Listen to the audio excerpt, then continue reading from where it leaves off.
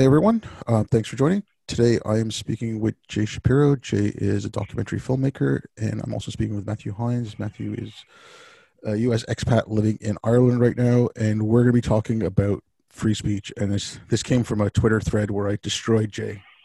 Anyways, hey guys, thanks for coming on. This is number 4 for me, right? On your Yep, show? yep.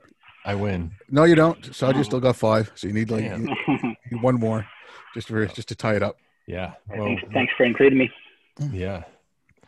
Well, yeah, you destroyed me. So where do you want to start? I can try to earn my way back. Whatever. Like, I just want to make sure, because maybe I'm arguing completely against the wrong thing you're saying here, right? So, for my take is what you're saying is, and I'm going to use that Biden story as an example. Just, I'd rather not focus on individual cases, but I'm just going to use it as an example right now. That was pure bullshit. It's a conspiracy theory, and Twitter and Facebook were okay to suspend the account, suspend the links to that because it's absolute bullshit. Maybe. Hold on. Actually, I want to just put what we're doing here. I think this is cool. Sort of our plan was if we could steel man each other's positions. Yeah. So you're giving it a go. So I'll let you try. And then Matt, I'm not even sure of yours, so I'm going to try to guess yours. But I'm gonna preface this right now because I'm talking about what that Twitter thread was, and that was the day that this happened. So now there's stuff like from Department of Justice and Director of National Intelligence saying it is not linked to a Russian plot or anything like that. So I don't so before people start jumping down, oh, it's this and that. Based on that Twitter thread, this is what I'm taking your takeaway, because you started off with a hypothetical where if the FBI went to Twitter or to Facebook or whatever, it went to anyone to pull that story, it's a conspiracy, whatever. Not quite. I mean, I could let you finish, but should I let you lay it out and then clean it up? Or yeah, sure. I mean, but something along those lines where they said this poses a national security threat or it's false. That, like I said, I'm getting this from a Twitter thread, so again, it's Twitter. Yeah, yeah, exactly. That's why we're doing this. All right. So you're saying that's conspiratorial, and you've got to take it off, and they're within their rights to do it, to take it off because it's a lie, because there's too much conspiracy. People can't tell the truth from facts. Something along those lines. I think that's roughly what you're saying. I'm not sure though. I think there was a lot in there that goes much further than what I'm saying. Okay. So my hypothetical was just a question of, and yes, this is a hypothetical. This is not how something like the FBI works.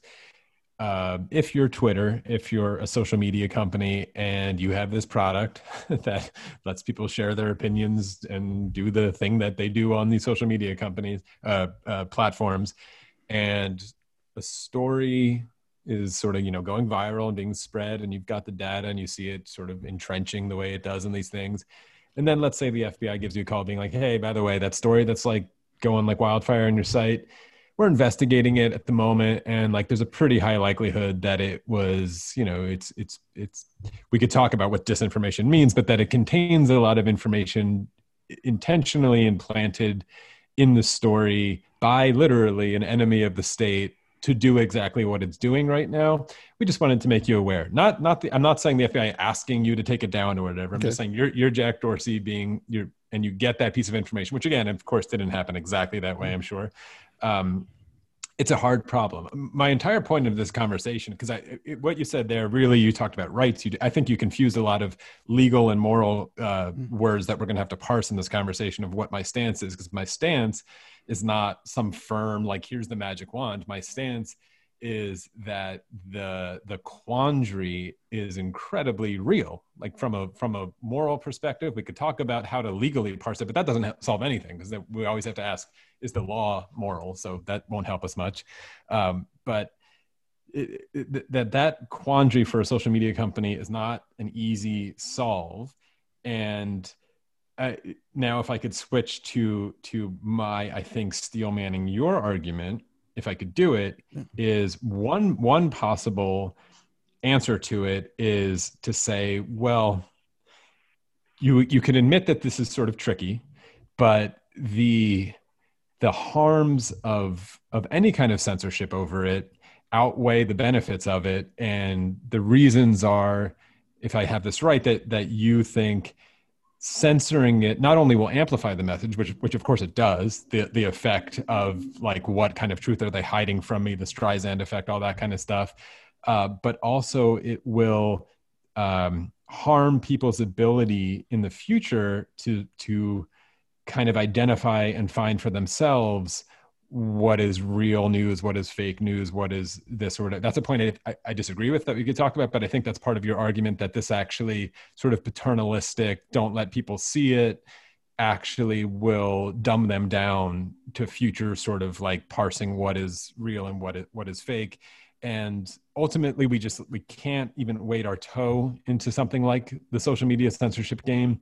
Not even from a legal perspective, which we could talk about. Whether they have the right to do it is a whole different question legally, but whether they should do it morally, your answer is a pretty firm no in all cases because of what I just laid out there. And therefore, and I think, and so my only sort of criticism of the point is that I don't, and it might even be the right answer. I'm not even like disagreeing that's like the best we could do. But what I'm always trying to do in these conversations is at least remind people who take that position that I think you're taking, is we have to admit that there is still a huge problem with that answer, allowing a story like that or other stories like that to run wild. This is just an inherent open problem of sort of an unfettered free speech position always. Yeah. And so that, I think that's the specific sort of like where, we can get into rights and whatever stuff that we could talk about to mix legal and moral conversations, although I think they're better left separate. But that's always sort of my point, that this is a real quandary. And when you get that call from the FBI, or even if you don't, because frankly, again, with the specific Biden story, it's so obviously like full of bullshit that even Fox News passed on it. I'm sure you've seen that at this point. Like Fox News is here and New York Post is here. That you don't have to get that call from the FBI if you're Jack to have the moral quandary of like, what should I do about this piece of information? And my point is really, it's just like it's not an easy answer, whichever way they go. Now, again, I'm saying a lot here. I know to put the problem and what people are so upset about all the time with something like Jack in particular, or Twitter or Facebook, whatever it is the inconsistency. It looks like bias. They seem to just be flailing and trying different things every time they see it. That's a mess and they need to clean that up. And we totally agree on that. But if you and I were advising Jack on what to do, I think we would have different answers. And that's what I'm interested in talking about. Okay. There. I mean, you're more or less right. And again, like when I was talking about rights and stuff like that, okay, I think I was reading a little bit too much into what you're saying, but I did want to mention that, like, I think we should separate free speech as a law and free speech as a principle, because there's two different things. If you don't have that principle, you don't get the First Amendment. And I actually saw something last night. It was, I can't remember what, it might have been University of North Carolina, but it was Greg Lukianoff and two other professors, and they were talking about free speech on campus.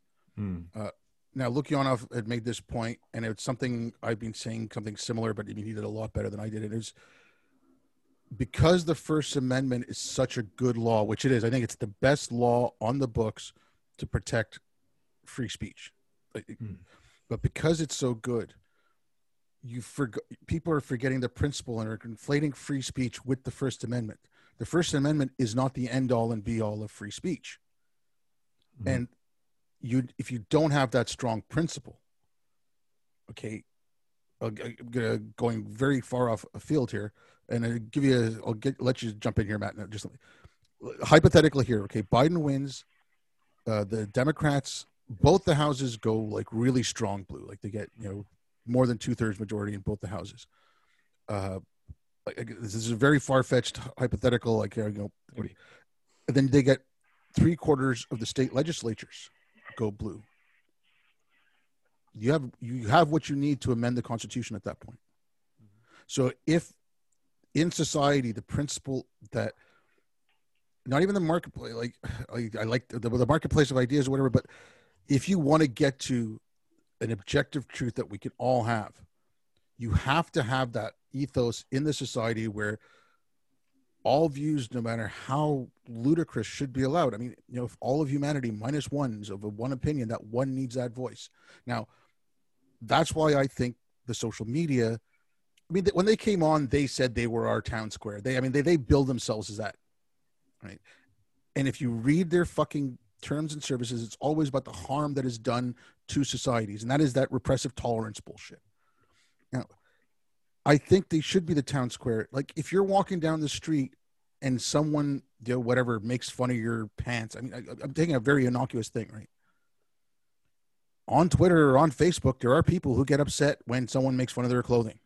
That's a very innocuous thing. Now, if they say that causes me harm, blah, blah, blah, blah, that, because going far afield, we shouldn't be thinking like that. We shouldn't be teaching people that there is stuff that you shouldn't hear. We should have been teaching people more critical thinking, which we got away from. We should have been teaching people how to evaluate stuff. Mm-hmm. And so I'm not, yes, but there are, I mean, again, if you were going to ask me what limits to put on, and I know I said it, don't conflate the two, but because we have that law, I think the limits that the First Amendment sets would be perfect for social media to follow. And you can give certain caveats. Like right now, like I've received from both Twitter and YouTube where tweets of mine and a video I did are not allowed in Pakistan. Mm-hmm. Now, that's not Twitter doing that. That's the Pakistani government. Of course. Okay. I'm not upset at Twitter for that. And if you get upset at Twitter for that, you're stupid because it's the Pakistani government. Oh, you're carrying their message. Big deal. They're letting you know. Okay.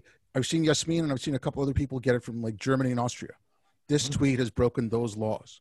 Again, that's Germany and Austria. That's not Twitter. Get mad at them. Try to get them to change their laws. That's the way I think Twitter should operate. That's the way I think Facebook should operate. They're trying to. I want to hear Matt's position before. Yeah. I'm taking sorry. I've been rambling too much. I'm not sure of Matt's position, but I have a lot to respond to there. So I'm going to have some notes. No, I think I'm probably closer to Jay, but I'm probably a little bit in the middle of the two of you. But one thing I was just going to mention is two things. The First Amendment, first of all, is the principle, right? It's very simple. It is just the principle. How it's been implied after that fact is the Supreme Court applying the First Amendment. Like the First Amendment just says you have freedom of speech. It doesn't say what freedom of speech is or anything else, right? That's all been applied after the fact by the Supreme Court decisions that have come about that, right?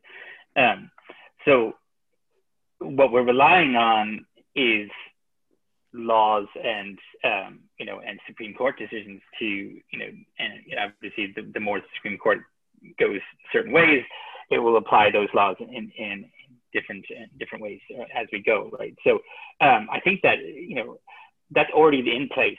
The principle is already there from the start, and then the second thing I was going to say is around I don't really believe that there is absolute free speech, right? I mean, and I don't think that most people who talk about the principle that much, like, really believe that there's an absolute free speech, right? I mean, like the laws, they're not really arguing that the laws that are in place right now, if that's all we relied upon, like you just said, like if we just relied on the laws that were in place, you'd be happy with that. Right, the laws that are in place are restrictions on freedom of speech, right? And rightly so. But I think there's a fear on the side of people who are adamant about free speech that if they allow any further censorship than what is the letter of the law, then that opens the door for, okay, well, if you believe that some censorship is okay, then why not all of my censorship, right? And why not all of this person's censorship? So why aren't those okay when you think some's okay and not okay, right? So then you have to take the decision, well, I don't think anything's okay, right? But then nobody believes you because you're saying, well, the truth is you do believe some things are okay for speech to be limited by. You just don't believe it should be, you should believe it should be as limited as possible. Right? Yeah. And I think that's where I fall. Like, I agree with that position. Like, I think there's certain things that we all agree, and if we enshrine them in law, and if we want to make new laws to add more, then at least we're having a conversation ideally you're having a conversation between, both Republicans, Democrats, whoever's are in the government, and they decide, if the government is working properly, which it hasn't been for years, but assume it works as it should, then you have a dialogue, you both, come to some sort of middle ground and you agree that here's a new law that restricts it, right? Or at least an interpretation based on the Supreme Court. But so I think it's okay to admit that there's some restrictions on free speech that should be allowed, and then and it's not just free speech, but for all the freedoms, which I mentioned that in the thing, but I do think there's a conflation that happens between free speech, freedom of expression, and freedom of thought, right? And when these arguments happen, people throw out all three all the time. Like they'll say somebody will say, oh well, we should have some restriction on free speech, and then somebody will say, well, don't tell me how to think. And you're like, well, no, I'm not talking about free thought, right?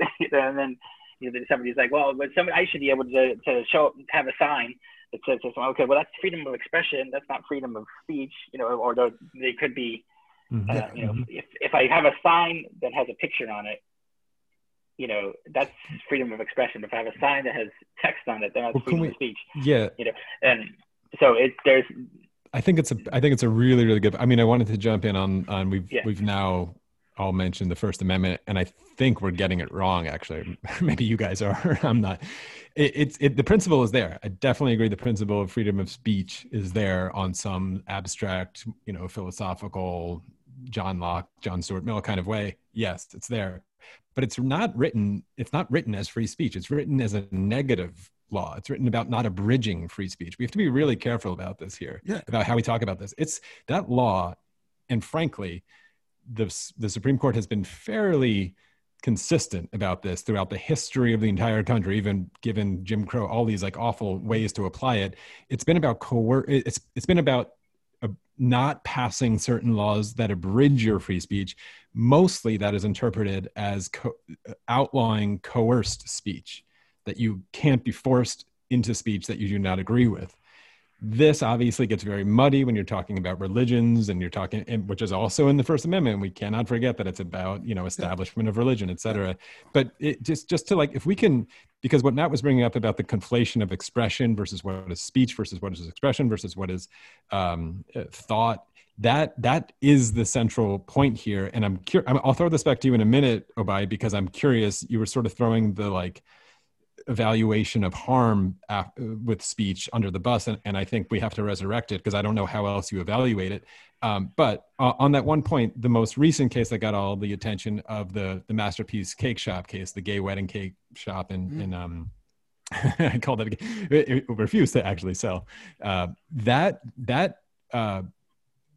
opinion I thought was written really well, actually. The cake shop won the case.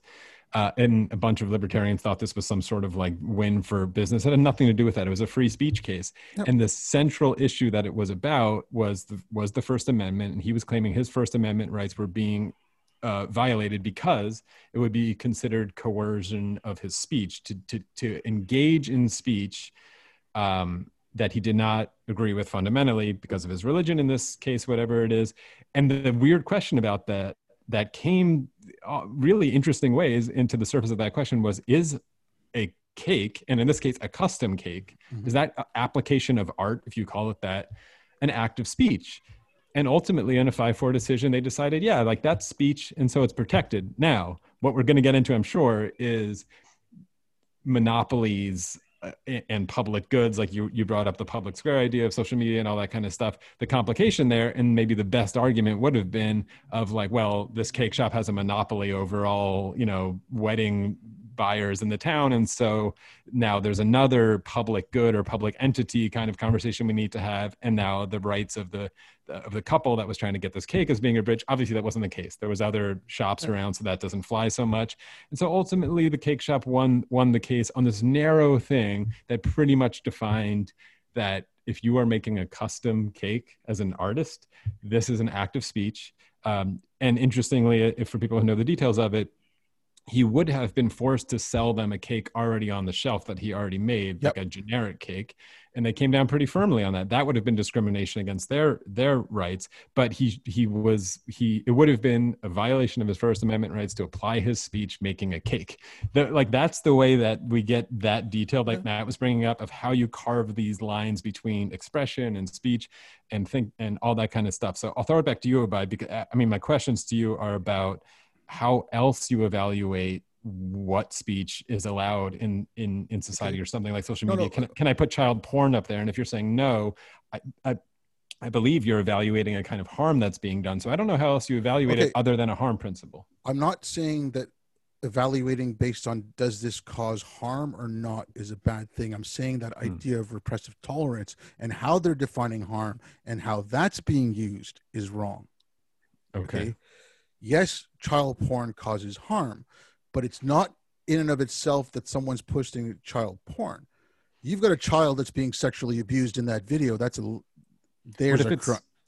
if it's computer generated? Let's just like try to flatten the variables. Do you think promotion of child porn with no child being harmed, if it's computer, should be allowed? Yeah. I think it's disgusting. There's no child being harmed. But I don't, like, again, there's no child being harmed. And people are going to think I'm a disgusting person for this. I wouldn't watch it. I wouldn't let my kids watch it if I had kids. I wouldn't promote it, but I would not. Okay, yes, it's a disgusting image, but you can see someone getting fucking decapitated. You can see tentacle porn online, right? It's completely made up. Yeah, I'm saying should Twitter regulate that? I know you wouldn't watch it. You wouldn't. We can. I don't think you should. And again, like what you said about the First Amendment, that's what I was getting at with the principle. The principle of free speech is different than the First Amendment is built on that principle. It's built on Milton, Mill, Locke, Voltaire. It's built on their thinkings. Like without, and if you kind of follow it, it wasn't until about the 20th century when they really started making decisions on that. And what you said is correct. Like it doesn't guarantee you the right to go out and say whatever you want. It guarantees you the right that the government won't infringe your speech. It's not quite that simple, really. Okay. If you want to get into the whole, like what it does and what it doesn't. Okay. And Matt, when you're talking about limits, okay, you're a software engineer now. I work in IT. I work in hardware. If you're setting up a firewall, one of the first things you do is you allow any rule. You don't put a deny any rule at top, and then because you block everything then. So my limits on free speech, again, I think the limits the First Amendment puts, when it comes to opinion, the moon is made of green cheese. I should be allowed to say that day in, day out. It's all false. It's bullshit. I'm completely lying to people. I'm spreading disinformation. I'm going to make some people believe that, and that is going to cause some form of harm to them. It's going to make them stupider. They're not, well, okay, no, but I'm taking a very, very minute case here, right? But it's going to make them dumber in some way, right? If they believe that. Now, should that be allowed? Well, yeah, but if the counter is, I don't know if Matt, you have another one, but I mean, yeah, you brought up the moon is made of green cheese.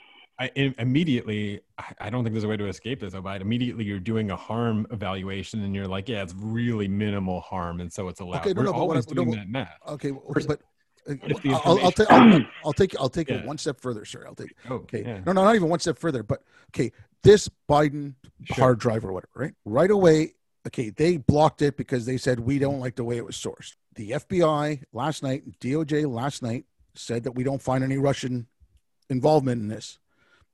Director, first of all, that's like not out or confirmed yet. You should, put a pin in that because you're going to release this in a week. There's going to be, literally Fox News passed on it. Rudy Giuliani has been working with these Ukrainian who sourced it. The director of national intelligence was on Fox News. Yes. And he said that there is no evidence of collusion from Russia. There's no evidence that this was a Russian plot. Now, if you're saying otherwise, now you're saying either he's lying or you've got some information that he doesn't. Maybe David Frum does. I don't know. But you're engaging in conspiracy now. Okay. This is from the director of national intelligence. And I'm sorry, I'm going to take his word over yours, even though I know you and I don't know him. And I believe you're trustworthy. Okay. So where do you stop now then? So then that the New York Post should not have their Twitter account blocked or suspended because they tweeted out their story. Okay, and if you want to do the sorry, I'll just the conspiracy theory thing, and I know you're concerned about this, and yes, there's too much shit out there, but blocking this, and again, we can discuss this later, but I'm just going to throw this out there, but blocking this or blocking anything like this, okay, forget the moon is green cheese, but blocking stuff like this. You know Faisal, you can speak with him. You have access to other people you can speak to. Speak to people who grew up in the Soviet Union. Speak to people who grew up in the Eastern Bloc.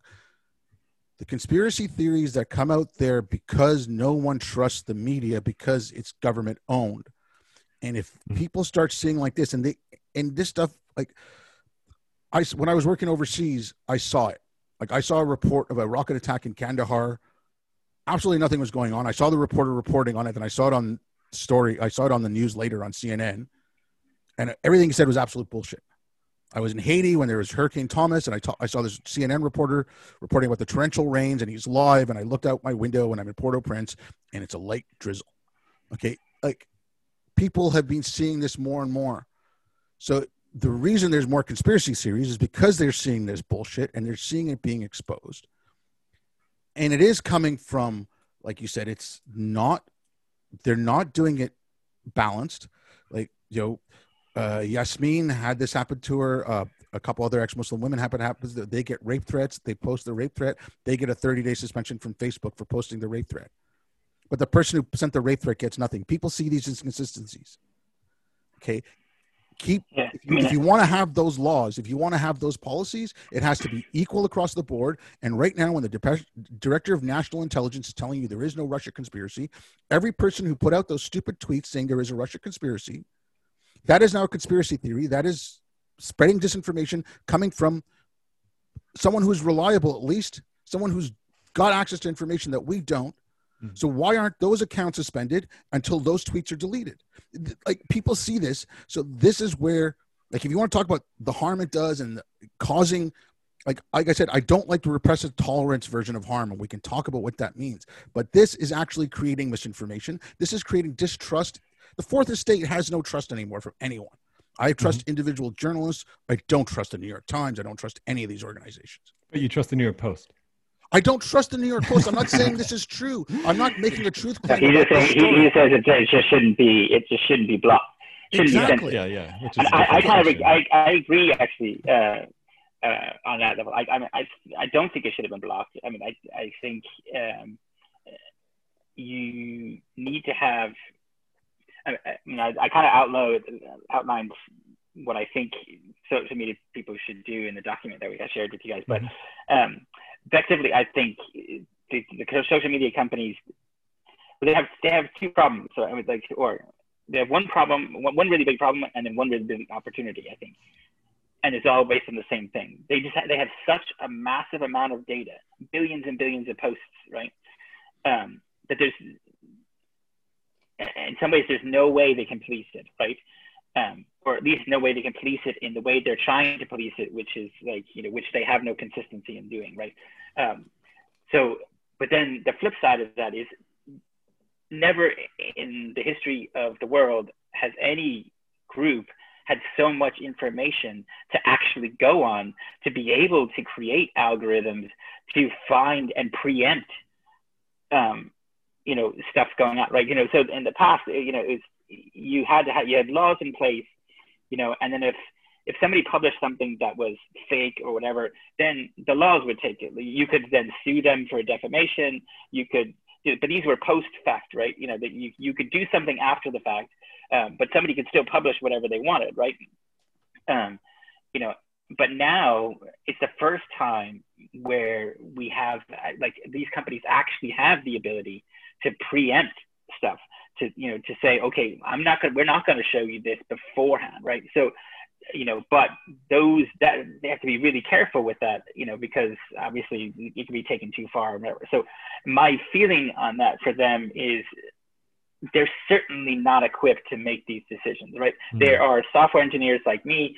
They're just not. They don't have philosophers and psychologists and whatever making these decisions, right? Which they need to have, right? And they're not going to have them, right? So they shouldn't make those decisions. So they should then, in my opinion, they should rely on the industries of which those places come, the sources they come from, right? So there is a journalistic ethics code, right? And whether journalists, whether the newspapers follow it or not is a different story. But there's sort of a code out there. So now the social media companies have something to go on. They can say, okay, here's the code that people in your profession agree to.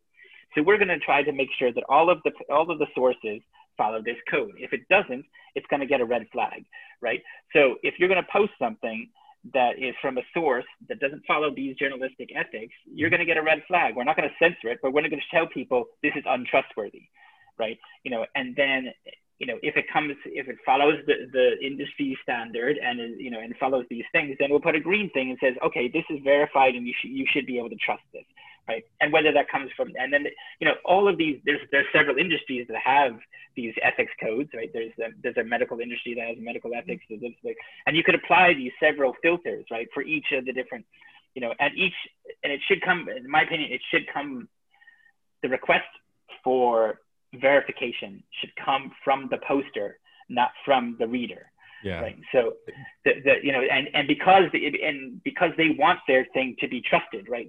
If you have this thing in place of some things are trustworthy and some things are not, now you'll have incentive to make yours more and more trustworthy, because if people are going to say, oh, listen, I'm not going to believe that, right? It doesn't have a green flag on it, right? Then you're like, okay, well, I have to make sure my thing has a green flag. Therefore, I have to follow these rules, and therefore, So, I mean, that's at least.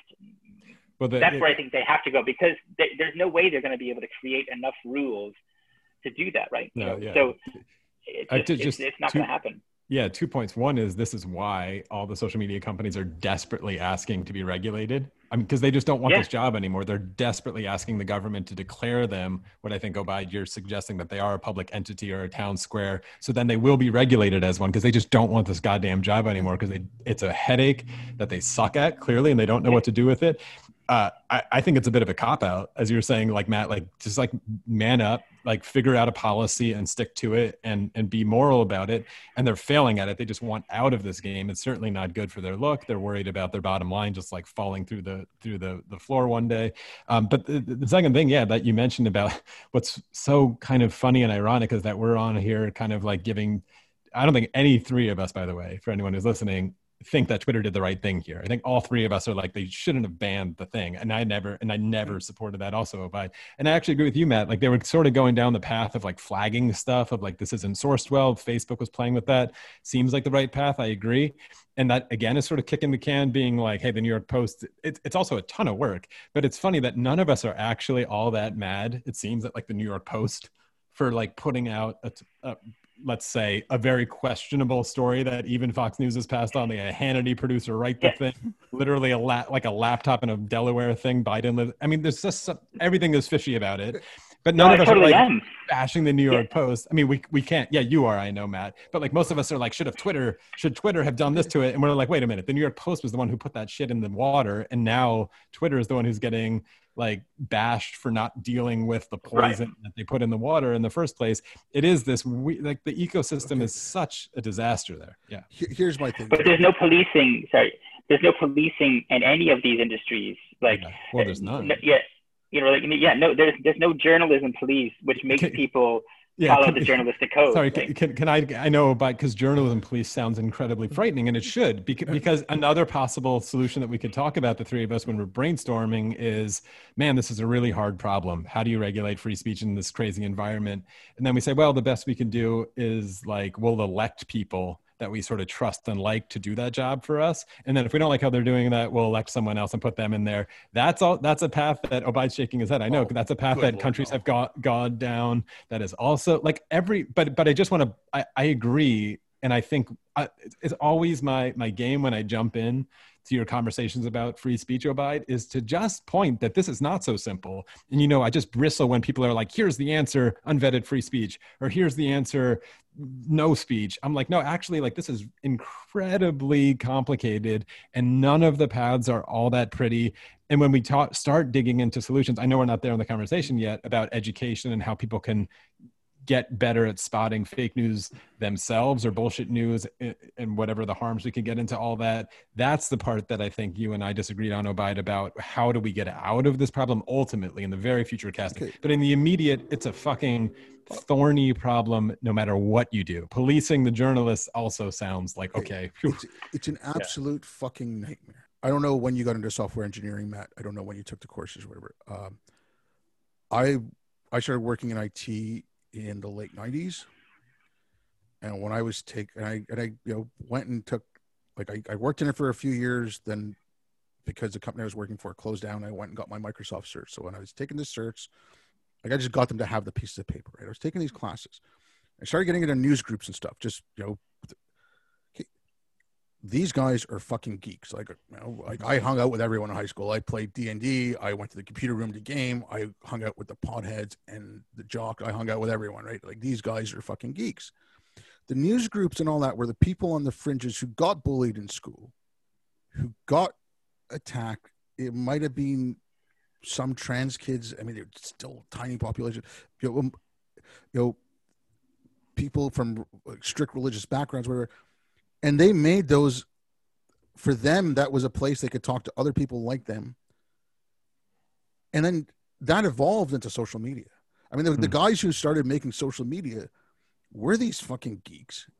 And they made these things that they were going to think it was like their, curated little news groups and chat rooms that they had, where they could be, quote unquote, safe.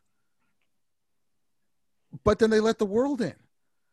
And I'm sorry, the world is an awful fucking place. There's so much shit out there. But I'm not saying I want lies and deceit, and I don't want anyone. And I know the problem right now.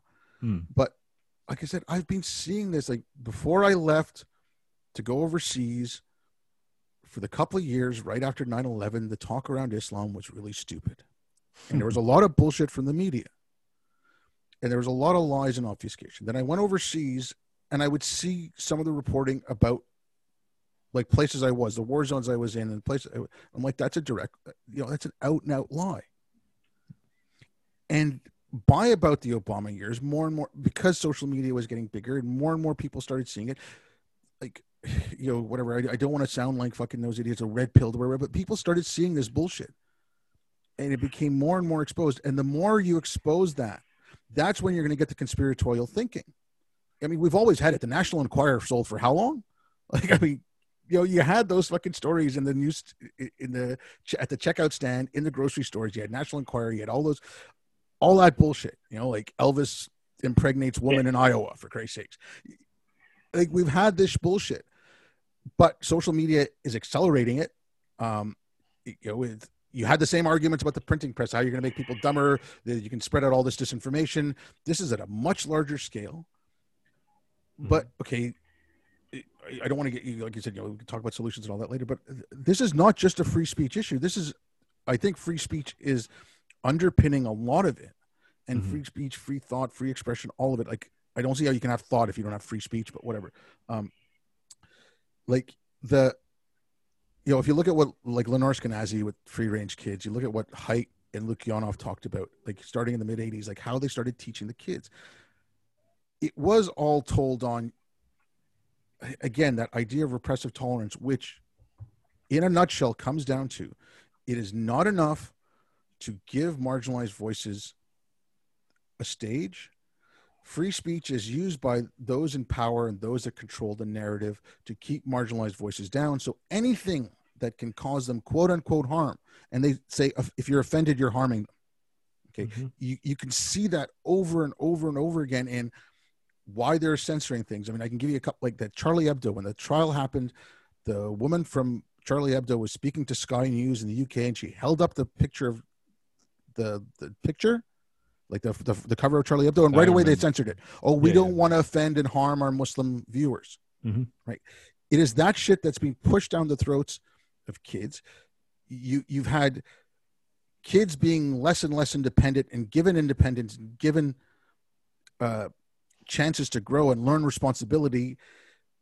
You're always told to go to mommy and daddy for a solution. Like that's what it's being pushed that way.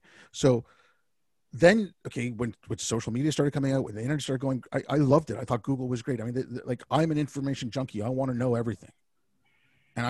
But then you start seeing the way they curtail everything.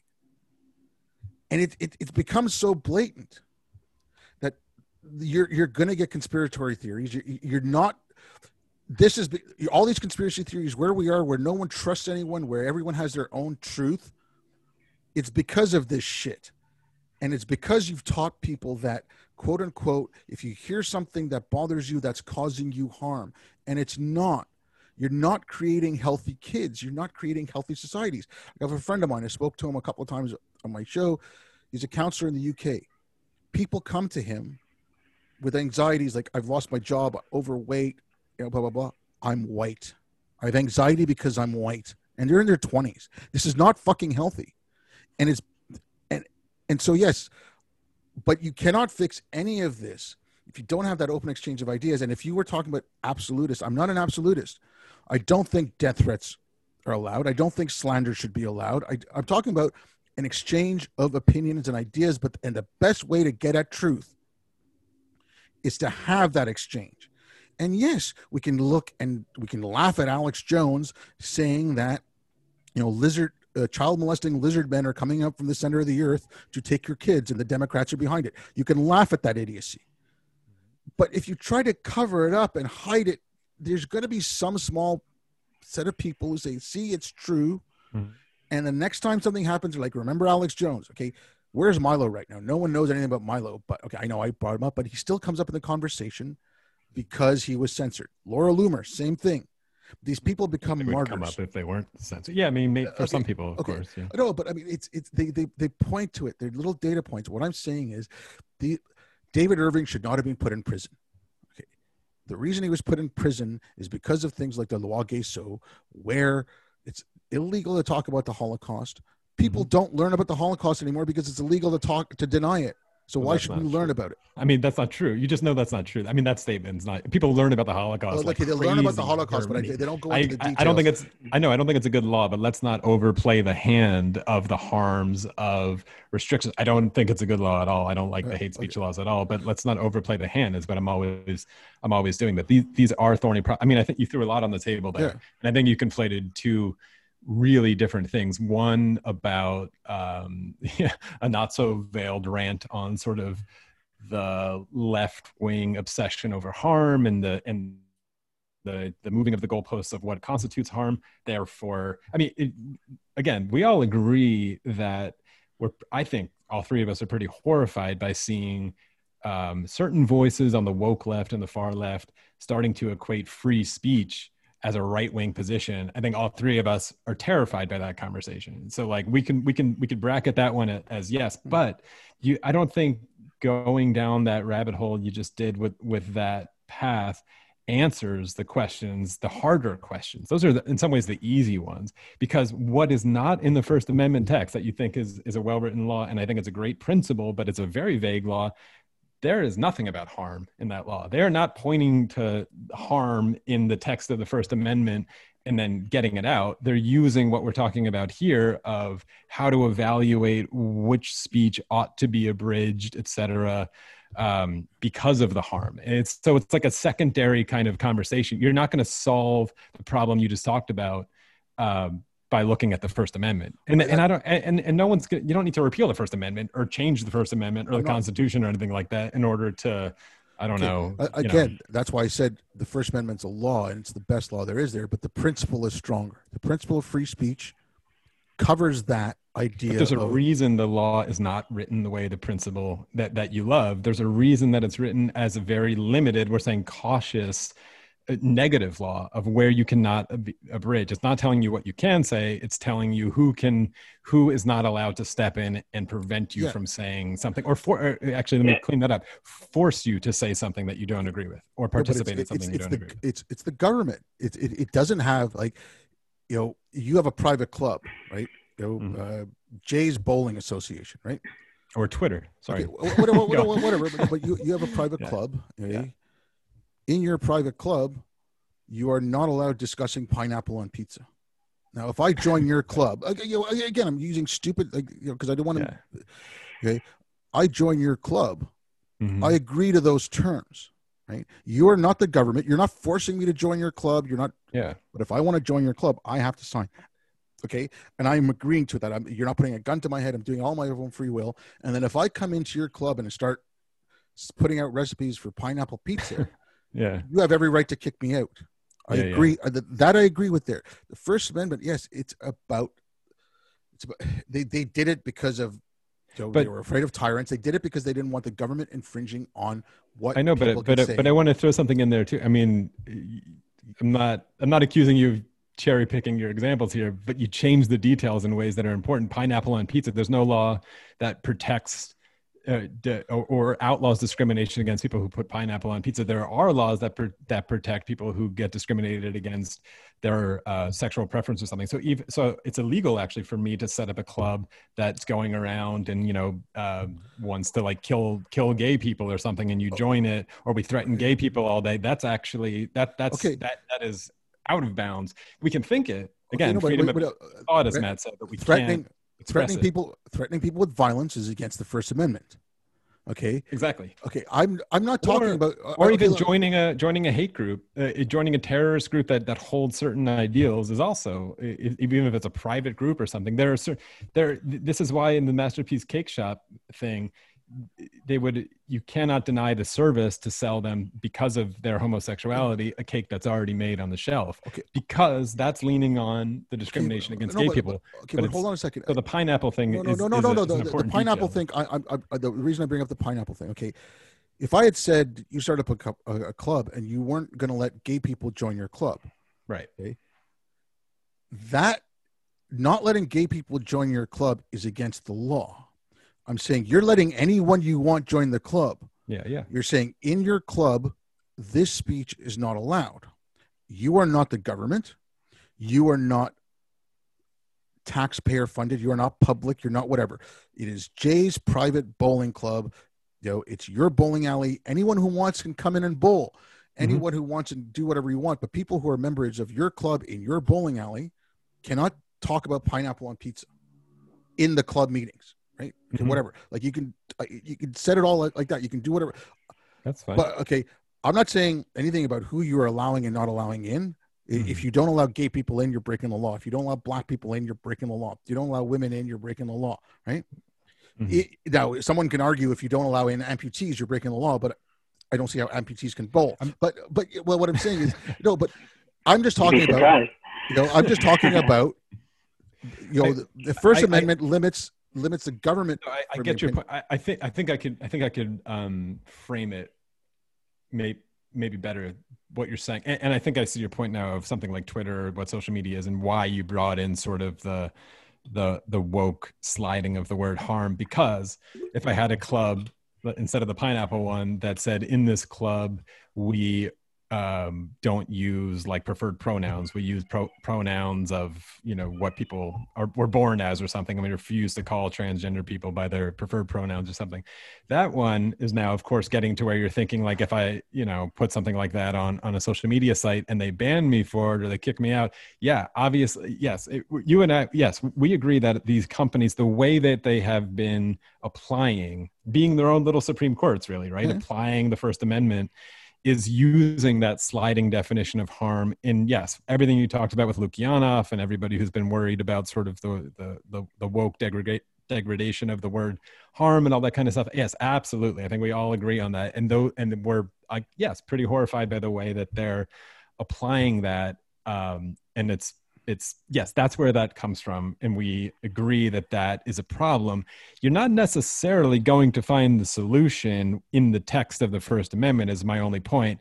You're going to have a conversation outside of that, and sort of morality, the kind of stuff that I know you're interested in, of how do we educate people about, what harm actually is, and those kind of things. I don't think you're going to rescue the fight back from that within the text of something like the First Amendment itself, or lean on the Supreme Court to do it for you. Although maybe, you and I have had private conversations where I have a lot more faith in the court's holding than you do. Again, I've mentioned this one, I think, on your last podcast, on the specific example that I brought up in Idaho, the case, I forget her name now, a woman who, a transgender, she was born male, who wants to run on the track team. That case might make its way to the Supreme Court, and I'm really interested in the way that they decide that. Idaho passed a law basically saying that, if you were born a male, you cannot compete in women's sports with public organizations. Anyway, it's the University of Idaho, so it's a public institution, which I know we'll get to the public-private argument about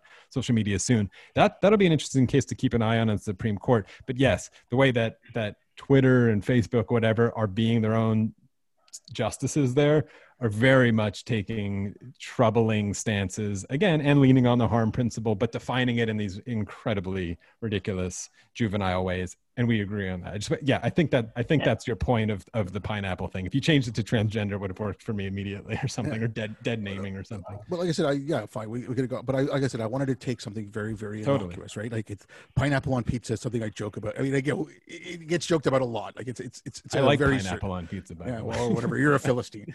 What I was going to say is the government is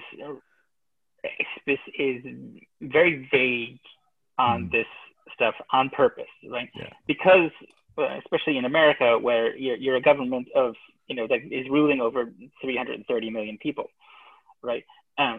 So there's almost no way you're going to be able to make rules that are going to apply to every situation to everybody, right? And you can argue now that the social media companies are even bigger than a nation, right? So they're in the same problem. We're asking them to create rules, right? But they cannot create rules that are going to apply to everybody. It's just, there's just simple that, we were investigating bringing in DLP rules. DLP is basically data loss protection rules, right? All right. And so then you're like, okay, well, whatever, they're trying to reject spam, from people's emails and things like that, right? So you think, okay, well, let's take an example of, say, like, okay, well, anything, 99% of the emails that have the word Viagra coming in here are clearly an ad for Viagra. So let's just, ban everything that has Viagra in the email, right? But I work at a university, right? And then, there's some people in the, chemistry and whatever, and biopharma department that are saying, oh, we're doing extra research on Viagra and this. And so you can't ban all the emails that have Viagra in it because we are actually doing research in that area, right? And you're like, oh shit, I can't apply that rule anymore, right? And so all these different rules are going to show up, and they're going to, do that. So anytime you're asking these people to do that, it's impossible. Now, that's why I've gone back to the thing, okay, well, where are we going to get these rules from, right? And, we were talking earlier about, how journalism, the idea of a journalism police, is, ridiculous and crazy, right? But at the same time, there is already a journalism police, right? That's the editors of the journals, of the journalism, organizations, right? So it's their job to apply journalistic ethics to the articles that get printed in their newspaper, right? And so if one of the journalists, proposes an article that doesn't have 2 verified sources and blah, blah, blah, whatever the rules are, right? Then the editor says, no, we can't publish that because of whatever. Now, are all the editors right now applying these rules? No, right? We know that. We know that some of this stuff is getting through now, but there is principles in place in that industry that should be followed, right? And each of the industries has this stuff, they can police themselves, or they should be policing themselves, not like actual police, like, but like, I mean, just like, we have to rely on those industries to be able to verify what's coming out of those things, right? And we have to rely on, Dr. Fauci, rather than Donald Trump to tell us what the medical, And you could say all you want about Dr. Fauci and WHO or whatever, like, and those organizations, but as people, like, I'm not a medical doctor, right? So I have to trust my doctor. If he tells me like something, I have to go to the quote unquote experts. Now, that being said, it's, again, and we can't evaluate the experts either, right? Because we don't have enough knowledge to evaluate the experts. The only people who can evaluate experts are the other experts in that field, right? So we have to, in some ways, like, rely on those fields in order to do that for them, that's never going to be 100%, right? But that's better than what we have right now. So the social media companies, in my opinion, need to do that, right? They can't make up the rules on their own, and it's just going to fall. Every time they do that, there's another exception that pops up and says, that shows how ridiculous their rule is, right? Because they're only trying to create rules based on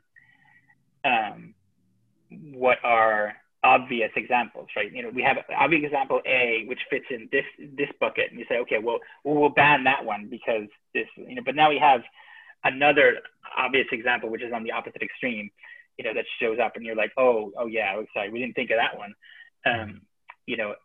So it's a really difficult problem, but at the same time, like I said, I do think they're in a unique position to do something about it, but they need the rules to apply, and the only way that they're going to get those rules is from experts in those areas to apply those rules, right? Okay. Sorry, go ahead. I didn't mean to go ahead. Yeah. Okay, I agree with you. Okay, about the journalistic standards, but again, we've seen that. Like, Jay, we've talked about this. Those standards are not being held to. They're not, like, the New York Times is not holding itself to the same standards that it will hold the New York Post, and vice versa. Okay, right. I'm not saying the Post is innocent. Like, I don't trust any of these assholes anymore. I don't. Me either. Okay, but that's a horrible thing. Yeah, and I agree with you. I agree with you. One thing that I just want to mention real quick. The one thing the New York Times, New York Post, whoever it is, the one thing they're not doing, at least yet, now this may happen, but right now what they're not doing is they're not changing journalistic ethics codes, right? They're changing it at a higher level, at the level of that they can control, right? In their own editing rooms, right? So there is still a code that exists. They're not following that code, but the code still exists, right? So if the social media companies were applying the code, then they could hold these people to account, right? They could say, listen, New York Times, this article doesn't fit your own code that you're supposed to be thing.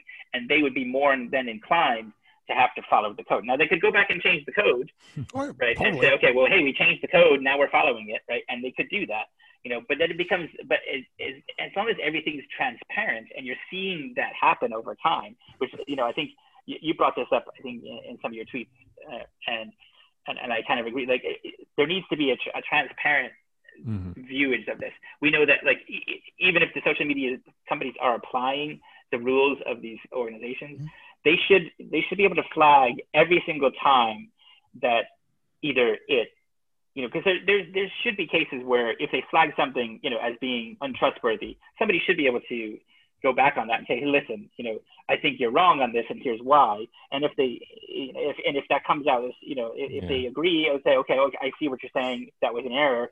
We'll put you into the green category. But we should be able to see that trail that said, okay, it was once red, and now it moved to green, and here's why that happened, right? And it now moved back to to amber or whatever, and here's why, right?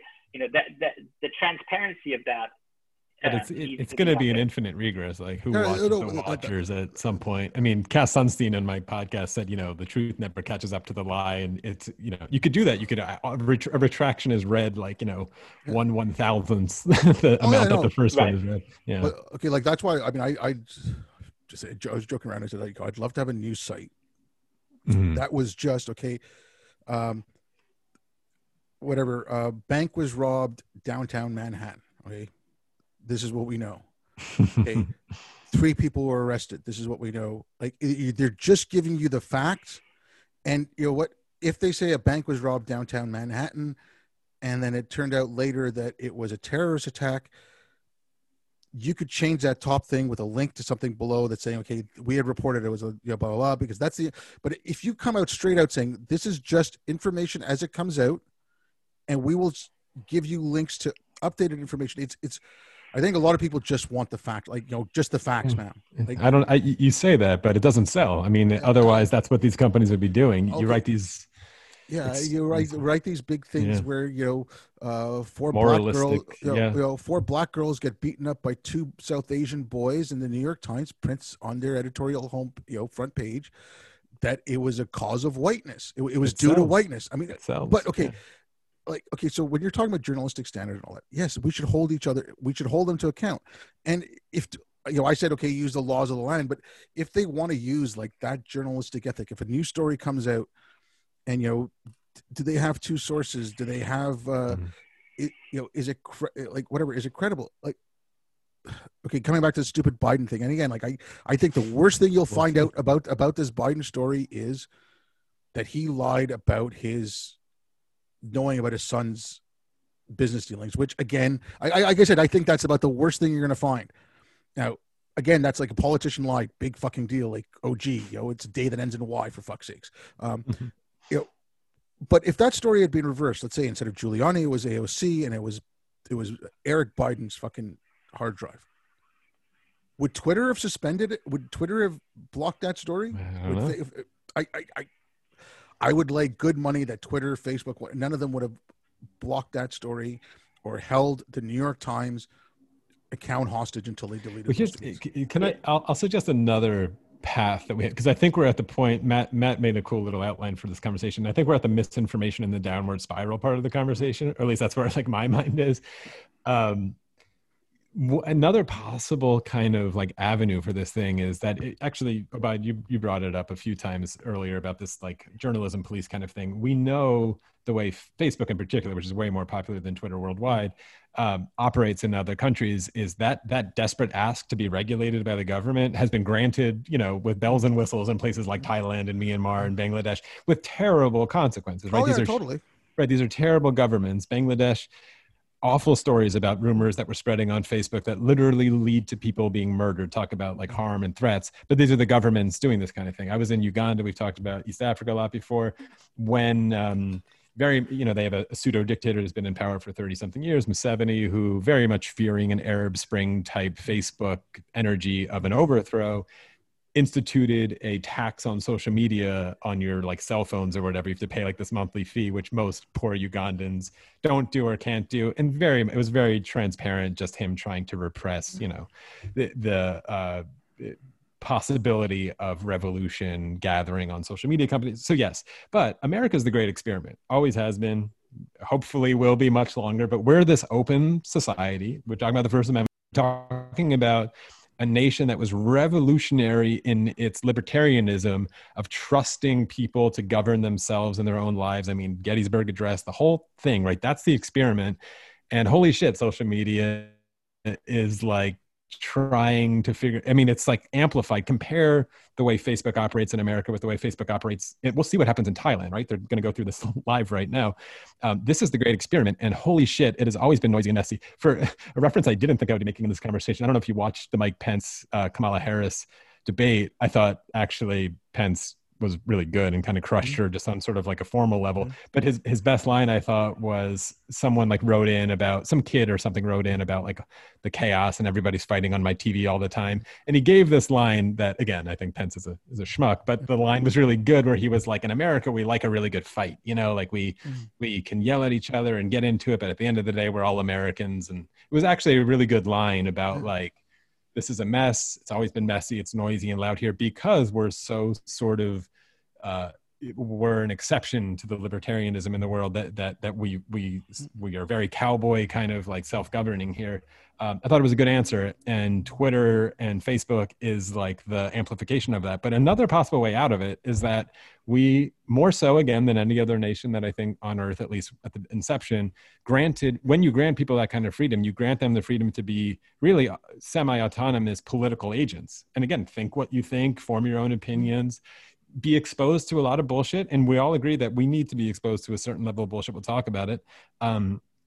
And I don't think there's necessarily something wrong with something like Twitter being like, you know what, we are biased. We're actually like, we're liberal leaning and we like it that way. And so we philosophically think promotion of certain ideas that will lead to, you know, conservative policies are harmful, et cetera, et cetera. And so, yeah, you know, fuck it. We're a little biased and that's how the best we're going to do. But now you know the product you're getting. They could say that. And I think one of the major problems, actually, just one more thing, as Matt was talking about the way that like newspapers operate and stuff, one of the problems, and I am a Jaron Lanier fan who's a big critic of social media, is that they're free. Is that there is no, that we all know this now, it's an old line, but it's true, is that we are the product, not the users, right? We are there to be sold to by advertisers. Their entire business model depends on everybody clicking, and all the incentives are totally out of whack there. I wonder if this problem would get a little better. Again, won't happen. If they said it's $5 a month to use Twitter, and you know what, this is our policy and we're going with it. We're a little liberal leaning. If you want something conservative, I'm sure there's something else out there. I don't know. That might actually be a better time, a better service for people. And one more thing, I know we're bashing social media a lot, and maybe rightfully so. They didn't ask to be in this situation totally. Like they could have, from the very beginning, they could have been like, oh shit, people are spreading news on our thing that we thought was for like cat videos and jokes. Mm-hmm. And suddenly now it's a news site. We should just pull the plug on that right now, like 6 years ago, before we get to this position. But the bottom line was very, very good when people started spreading news on the site. And now we're in these conversations legally of like, wait, are they a publisher? Are they the front page editor of every newspaper in the world? All those kind of things.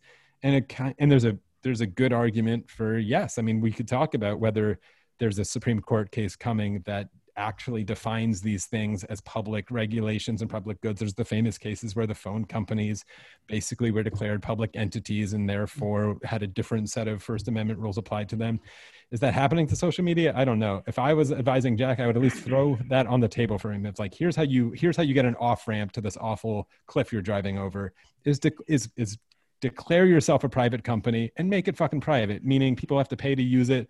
And then you could have the policies you want. And a lot of this noise would at least quiet down where we're not having this conversation. But I think they've probably run that math and they know that it makes them less money. And so they're not going to do it. So here we are. Yeah. I agree with you there that, okay, if Twitter came out and said, you know what, this is the way we do it, and this is what we're going to block. Like I said, I think I talked to you about it, and it might have been Ryan Bennett. And I said the social media company should either act as, especially something like Google, should act as either librarians or landlords. And if they're landlords, the lease is crystal clear and it's applied evenly across the board. And if that's the case, I have no problem. I know what I'm getting into.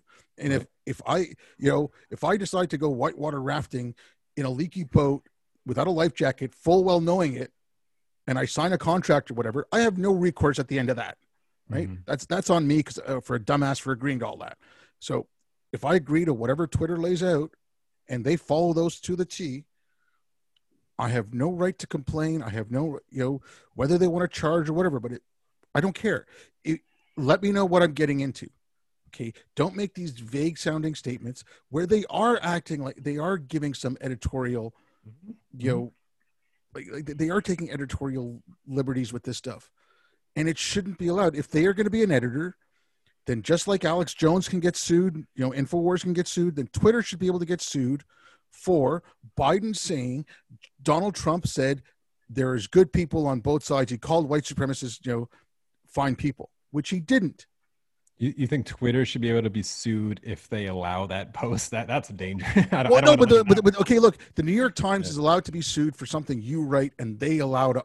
If Twitter is going to be making Twitter's making editorial decisions on what can be published and what can't, right? Well, wait, how's that published or can't? Are you saying a tweet is a piece of journalism? Are we going to go that far? Look, if they're going to go with editorializing, And there's but you have to define that a little more specifically. Okay, fine. There's I tweet something right now. Is that there's a news clip from CNN going out now? I don't know if it's. I mean, it's been out there for a little bit of Biden saying Donald Trump said there's fine people. He called white supremacists fine people. He said there's fine people on both sides.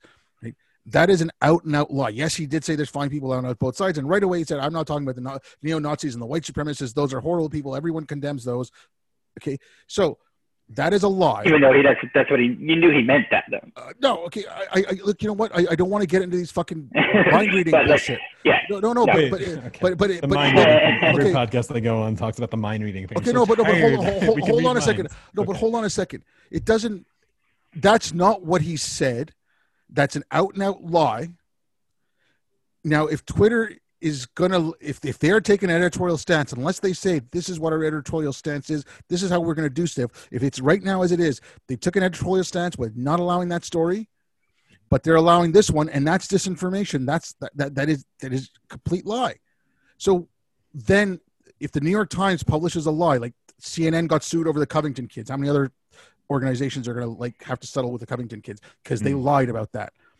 If they're taking an editorial stance where they're letting some stories out but not others, then they should be held to that same standard. That's what, like, whatever Section 230 or whatever that thing is, like, it protects them from that. Yeah, I think that's a crazy proposal. So do I. But that's why I don't want them involved in there. If they're going to get involved in it, I think there are some direct editorial decisions they make when they write the headline of a trending news story or whatever. You could probably make a case that that's a piece of sort of like headline writing that could be a lie or defamation or whatever, but it's very hard. This is something obviously mutual is talking about, like suing Hunter Biden should sue whatever. Like American libel laws are very, very different. I don't want that to happen. Like I'm not asking for that. I want to avoid that as much as possible. Like I don't want like an anti-First Amendment kind of. No. Like I said, I don't want that.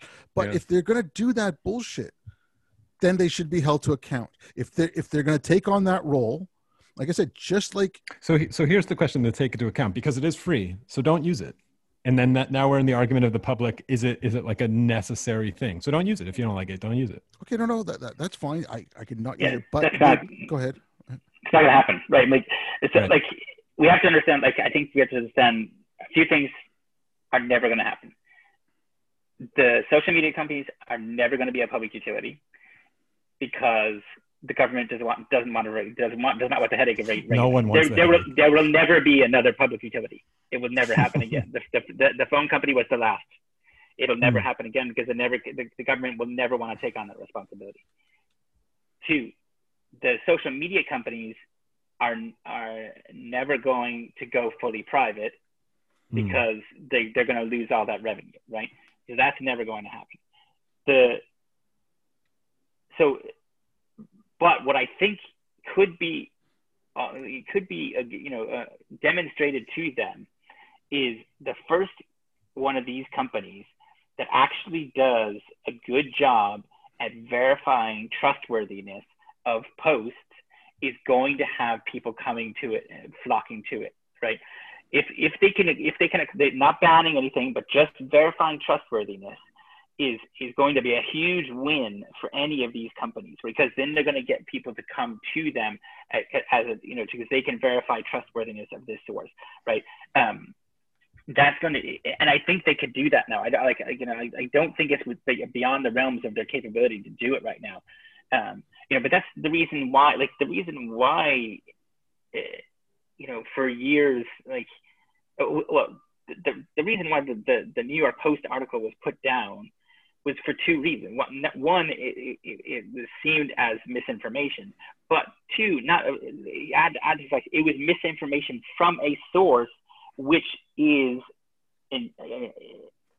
considered somewhat trustworthy, right? If I brought up earlier, if the Weekly World News puts up a tweet that says, a bat boy was found in a cave in the middle of West Virginia, nobody's going to take that post down, right? Even though we know it's fake news, because the Weekly World News is already considered untrustworthy, right? We already know this this has been defined throughout the world, right? Or throughout America, right? Now there are still people who buy the Weekly World News off the shelf and believe it, right? Or presidents who retweet the Babylon Bee. The Babylon Bee, yeah. But okay, sorry, the Babylon Bee. Like this is because this is important. Babylon Bee yesterday had their account suspended on Facebook. Did they really? Wow. Yeah, because they put out an article saying, I can't remember some senator or whatever wanted to weigh Amy, whatever, Barrett or whatever, against a duck, like the Monty Python thing, right? Right. They said that is incitement of violence, and they pulled the Babylon Bee account.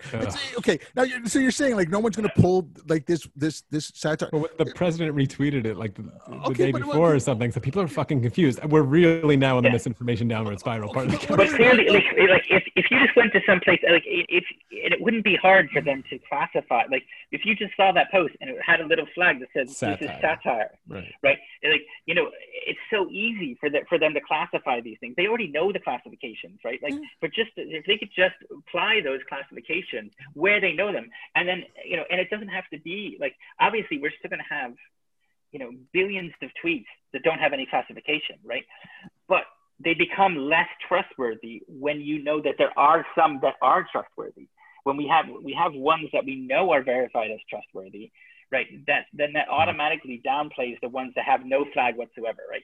You say, okay, well, yeah. Can I worry about this? It might be the only way to go, but can I worry maybe about you're gonna make the same point that I'm not so sure it's more profitable. First of all, I think people, we really are in this part. Like, do people actually want not want the misinformation, but they get attached to it in a way, these conspiratorial kind of thinkings, whatever it is any kind of flag going to just trigger people's Streisand effect that it's actually true? I mean, you're walking. It's not going to stop those people at all, right?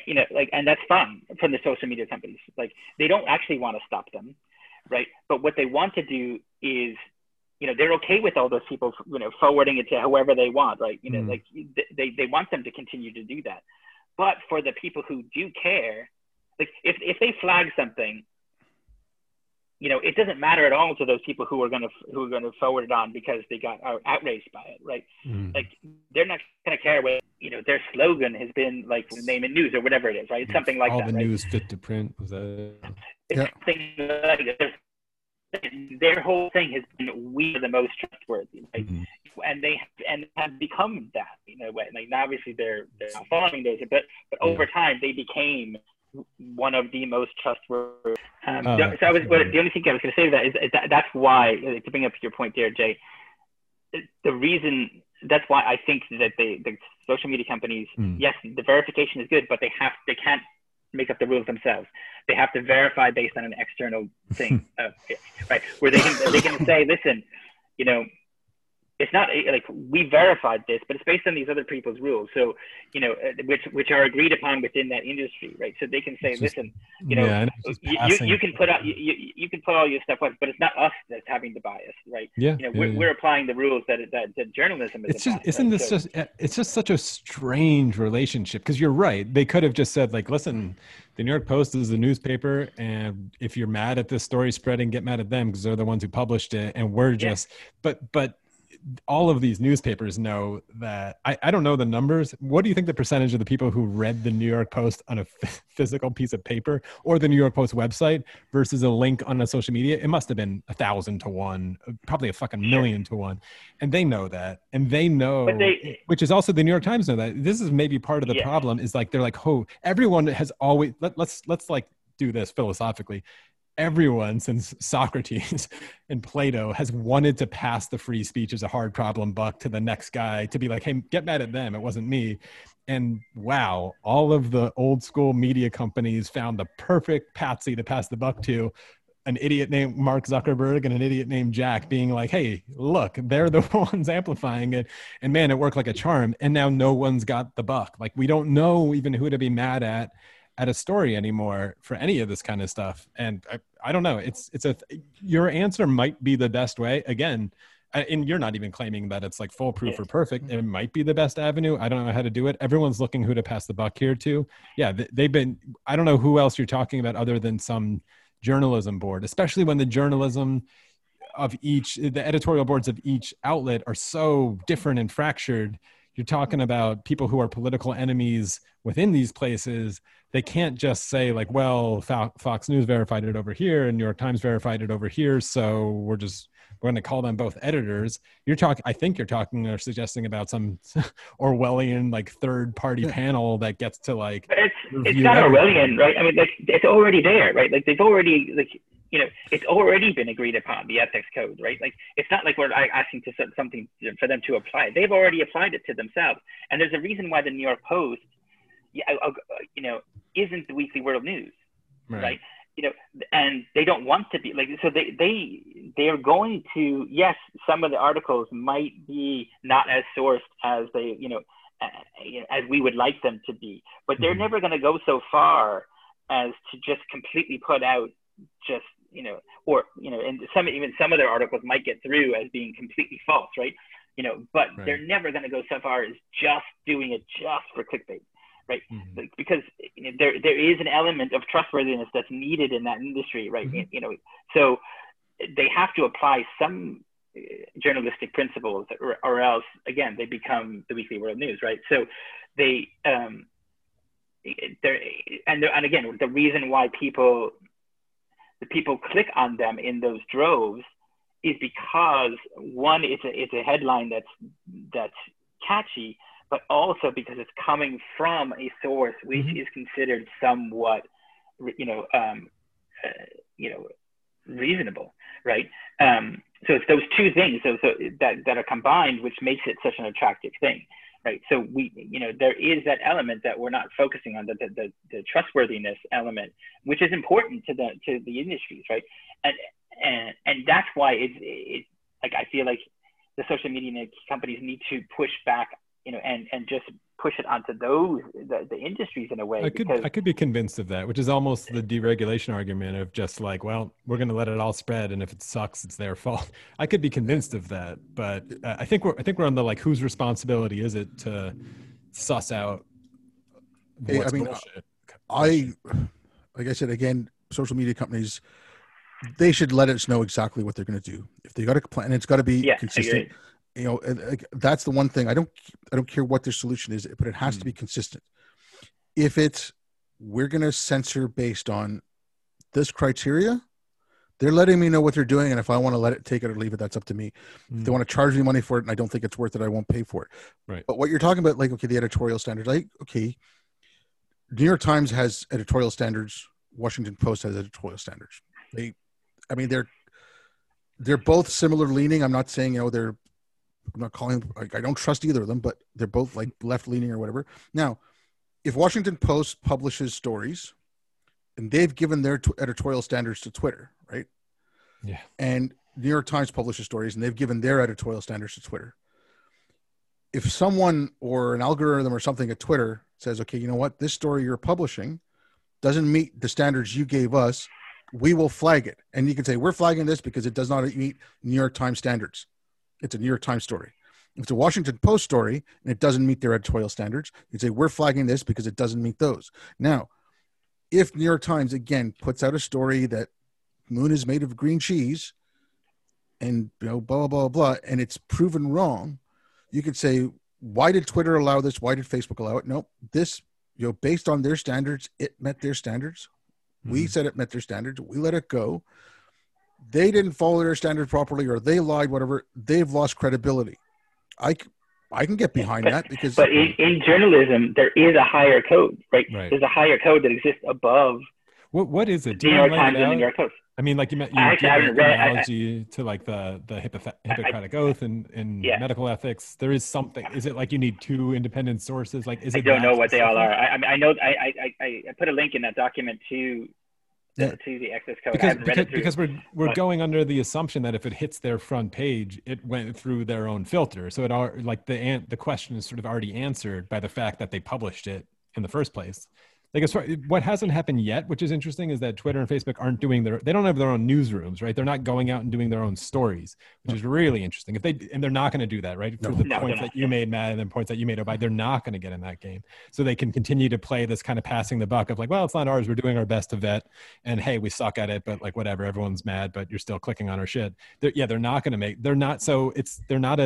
They're an editorial board in a way because they've gotten involved in the censorship game, and that's why we're having this conversation. But I don't know how good that sort of amorphous third party thing is. And then you're talking about, it's a worldwide thing. You're talking about, is there an American code of ethics, or if a story from Thailand wants to be censored, do they get to decide their own? So that, I mean, that's certainly a different conversation to be had, but it doesn't mean that they can't do it. Like my point is to say, okay, if they take this approach, then what they can say is, listen, there's in the industries that have codes that govern them, we will try to apply those codes to this post, right? If it does, in industries that don't have a code, we won't have a flag, right? Because we can't apply anything, right? If there's not enough information in the article for us to actually apply the code, then we just don't put a flag on it, right?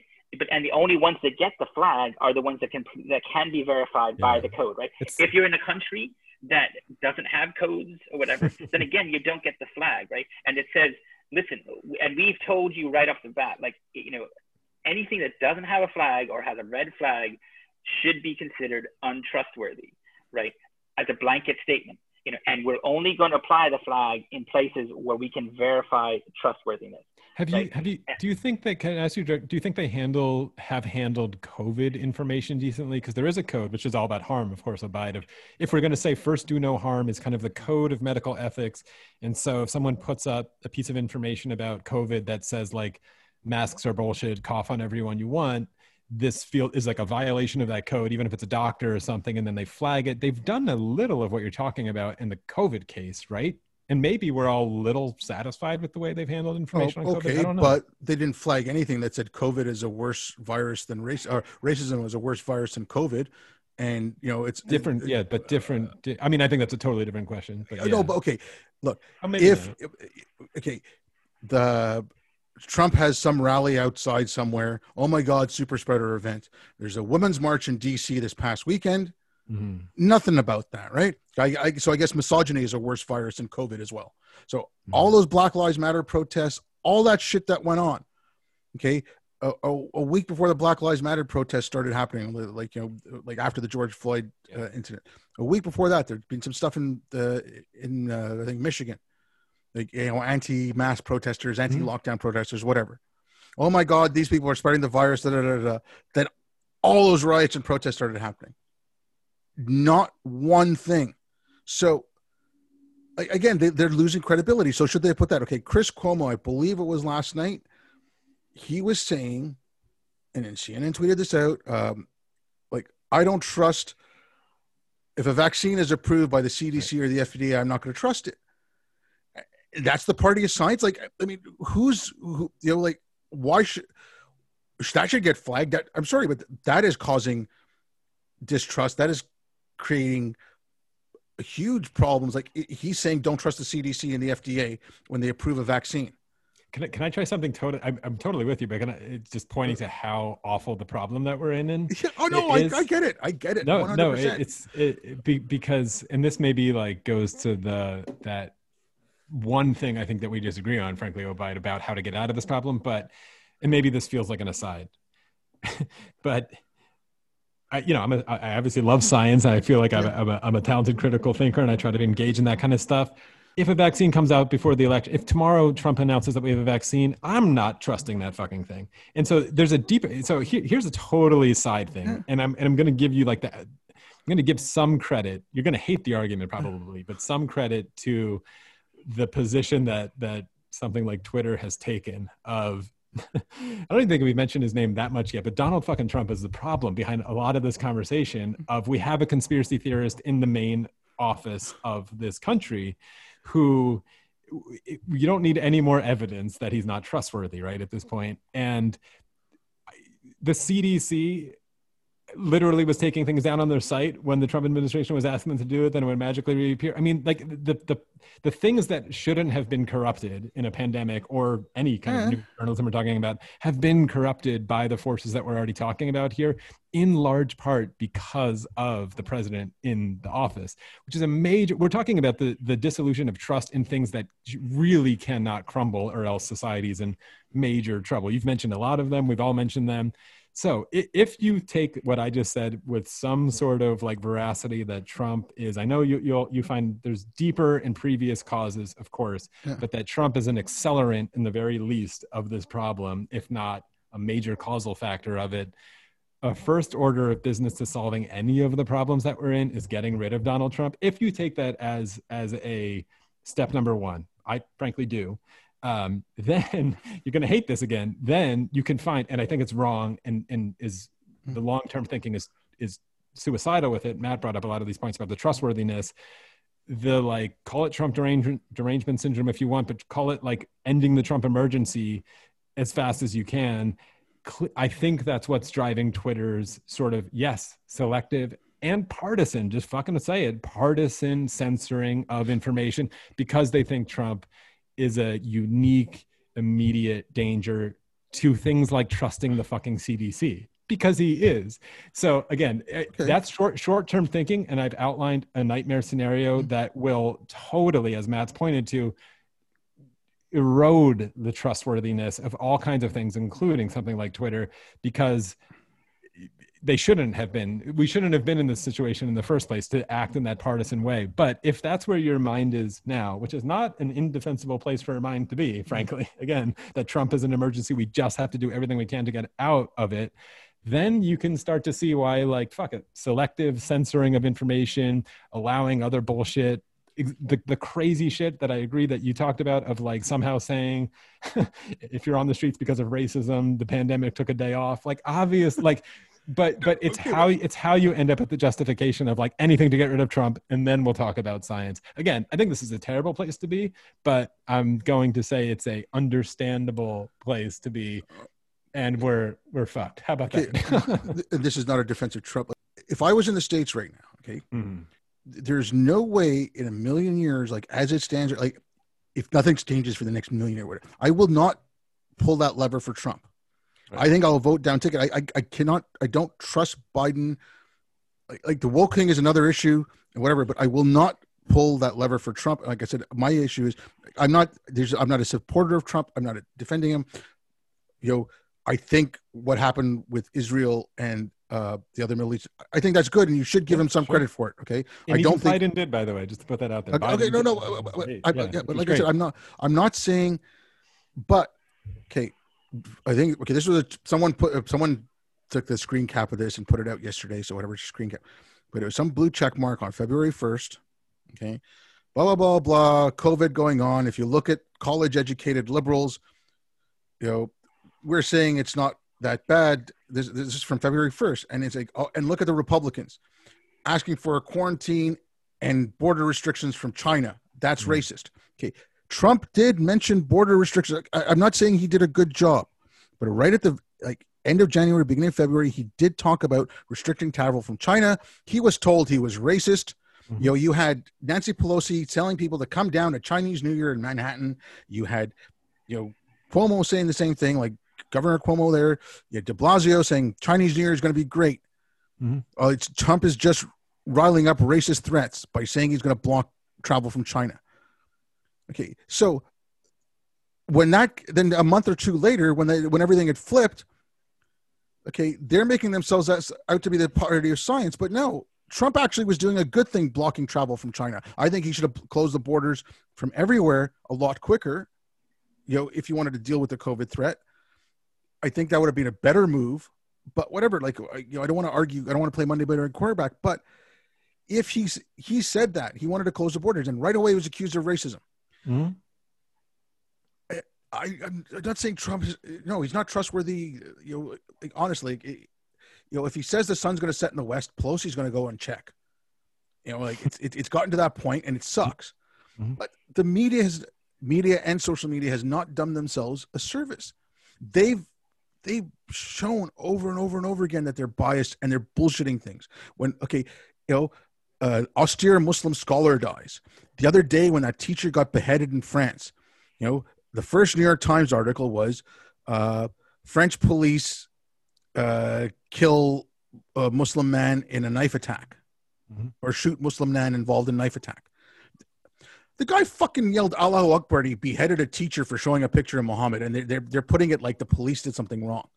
Like they lost the trust in themselves.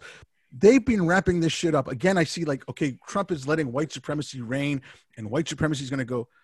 You spent fucking the last 20 years getting people to focus on identity, telling white kids that they're the cause of all the problems.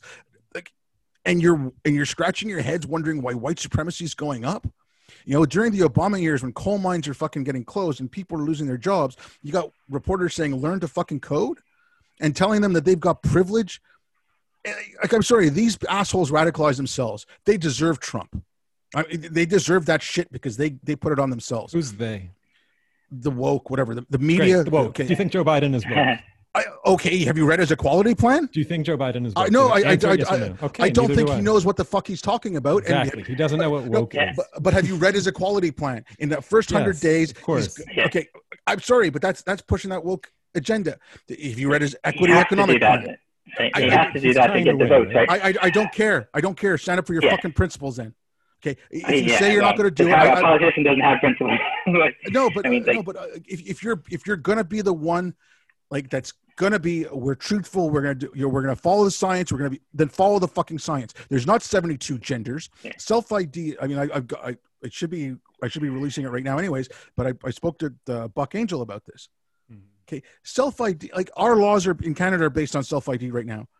An autistic kid got taken away from his parents. Like the kid was in grade 1 for 3 days because he walked into the wrong washroom in a new school.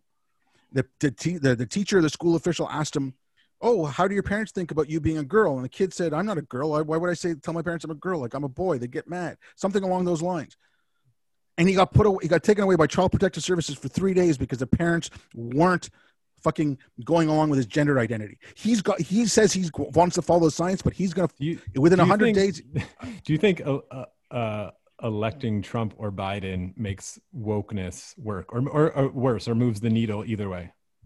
I said this. I had a little discussion with a guy from Scotland the other day, and I did a little stupid rant about this. If you want to fix this stuff, okay, you need to get it out of education. When I say you need to get it out of education, do you want to teach this as philosophy in high schools, right? As you teach communism, you teach whatever, you teach different philosophies, whatever. I have no problem incorporating into a curriculum. And some of the stuff I've seen from kindergarten classes and grade 1 classes where they're telling them the whiteness is evil. Okay, it's fucking scary. I don't want that shit. I don't want fundamentalist Islam or fundamentalist Christianity forming curriculum. I didn't want to, I don't want intelligent design. I don't want this intelligent design in schools. Now, if you want to focus on that, I think you should focus more of your attention on local issues. The intelligent design and fundamentalist Christians have a lot of friends in the anti-woke community. Let's just put it that way. So you might be getting exactly what you're asking for. Okay. Do I think Trump with his, I don't want his patriotic fucking agenda. I don't want that. I don't want any agenda driven. I don't want a patriotic curriculum. I don't want a woke curriculum. I want a curriculum based on teaching kids how to think, not what to think. And again, I don't think either of these two assholes is going to do anything for the woke. I think it's going to it doesn't matter which one gets elected. They're going to ramp up. They're not coming down. Okay. If Biden gets in, I think it's going to go in through the administration. If Trump gets in, it's going to come in through state and local governments. That's why I'm saying focus on your local shit. It's your local governments that take care of your schools. It's your local governments that take care of your police. I don't care what Biden says about being, not defunding the police. I don't care what Trump says. It's a local issue. You got problems with your state, fix it at the state level. Like Washington State, their diversity council, I think that's a travesty, but that's at a state level. So I think people should get, and again, our leaders are not kings. We shouldn't be putting that much, who gets elected. You shouldn't have primal scream therapy because Biden or Trump gets elected. We've put too much fucking emphasis on these people. It is much. Sorry, I was gonna say, to bring it back a little bit to the misinformation thing. One thing that I think is interesting, and it's probably too much to get into right now, but I just want to touch on it a bit, is that there's so much data out there. Like, even if we want to teach kids how to critically think, right? One of the things we need to teach them is one of the things they're going to need in order to make decisions critically is data, right? And that's the best way is to have all the data and then be able to analyze the data and see where it comes out and see and garner some truth out of that and then make some decisions, right? And so now we have who has all the data, right? Is these social media companies, right? That's why I feel like they have a moral obligation to start using that data, and not for nefarious purposes, but for to use it in order to help to figure out which is trustworthy and which is not trustworthy. A lot of people are afraid of tracking data and all these things, but at the end of the day, it's really going to be the only way we get to a point where we can verify truthfulness and verify credibility. We're not going to I bring up this example a lot, like where, so I have allergies and I go to my doctor here, when I first came, I used to take, Benadryl off the shelf in America. And that worked great for me. And I came here, and I was, I was told to take, whatever it is, Claritin or something like that. Right. And it didn't work for me that well. I was like, what's going on? Right. And this happens all the time in America as well. Right. And the real truth is, so Benadryl in America and Benadryl in Europe is actually a different chemical, right? It's diphenhydramine in America, and it's something else. Let's get what it is here. But the point is, now I know that diphenhydramine works well for me as as an allergy suppressant, right? Whereas this other one, whatever the ingredient is in the one here, doesn't. And I bring up that point because in America, this happens all the time. When you go to a doctor and you're given an antibiotic for something, right? There's a ton of different antibiotics, right? And depending on which doctor you go to, you're going to get a different antibiotic and the reason you're getting that different antibiotic is not because they think it's actually better for you. It's because their local drug rep is giving them a better price on erythromycin versus, whatever another one is, right? And that's why they're giving you that. But data, there is enough data that they could that we could actually figure out, okay, this medicine is be given here for this particular diagnosis, and it's actually working better, right, than the one that's given in this little suburb of Philadelphia is better than the one that's given in New York, right? And the only way we're going to figure out what is actually the best medicine to give for a particular diagnosis is to have enough data to support that, right? And to be able to analyze that data, which means we need to track the data and then we get into this whole thing about who owns the data and blah, blah, blah, and other stuff, which I think we don't have time to get into now. But my point is, data is the only way for us to get out of this, right? But when we figure out, it's the best way to combat the CRT stuff, right? When we say, okay, if they're saying that, this is the best way to, that every, claiming that all white people are racist from the beginning and there's no way we can change is the best way to actually get Black people into a better position in life. Well, the data doesn't support that, right? And there's data that shows that, blah, blah, blah, blah, blah. If these other things were in place, then yes, Black people would have a better life, right? The only way we're going to refute that is not by saying, oh, our idea is better than yours. It's by saying, no, we have data to back up this, and here's actually the best way out of your situation, right? And bring it back. So, and then with the misinformation stuff, the only way we're going to get around misinformation, because there's going to be so much of it, right? There's no way that we're not going to stop misinformation from spreading now, right?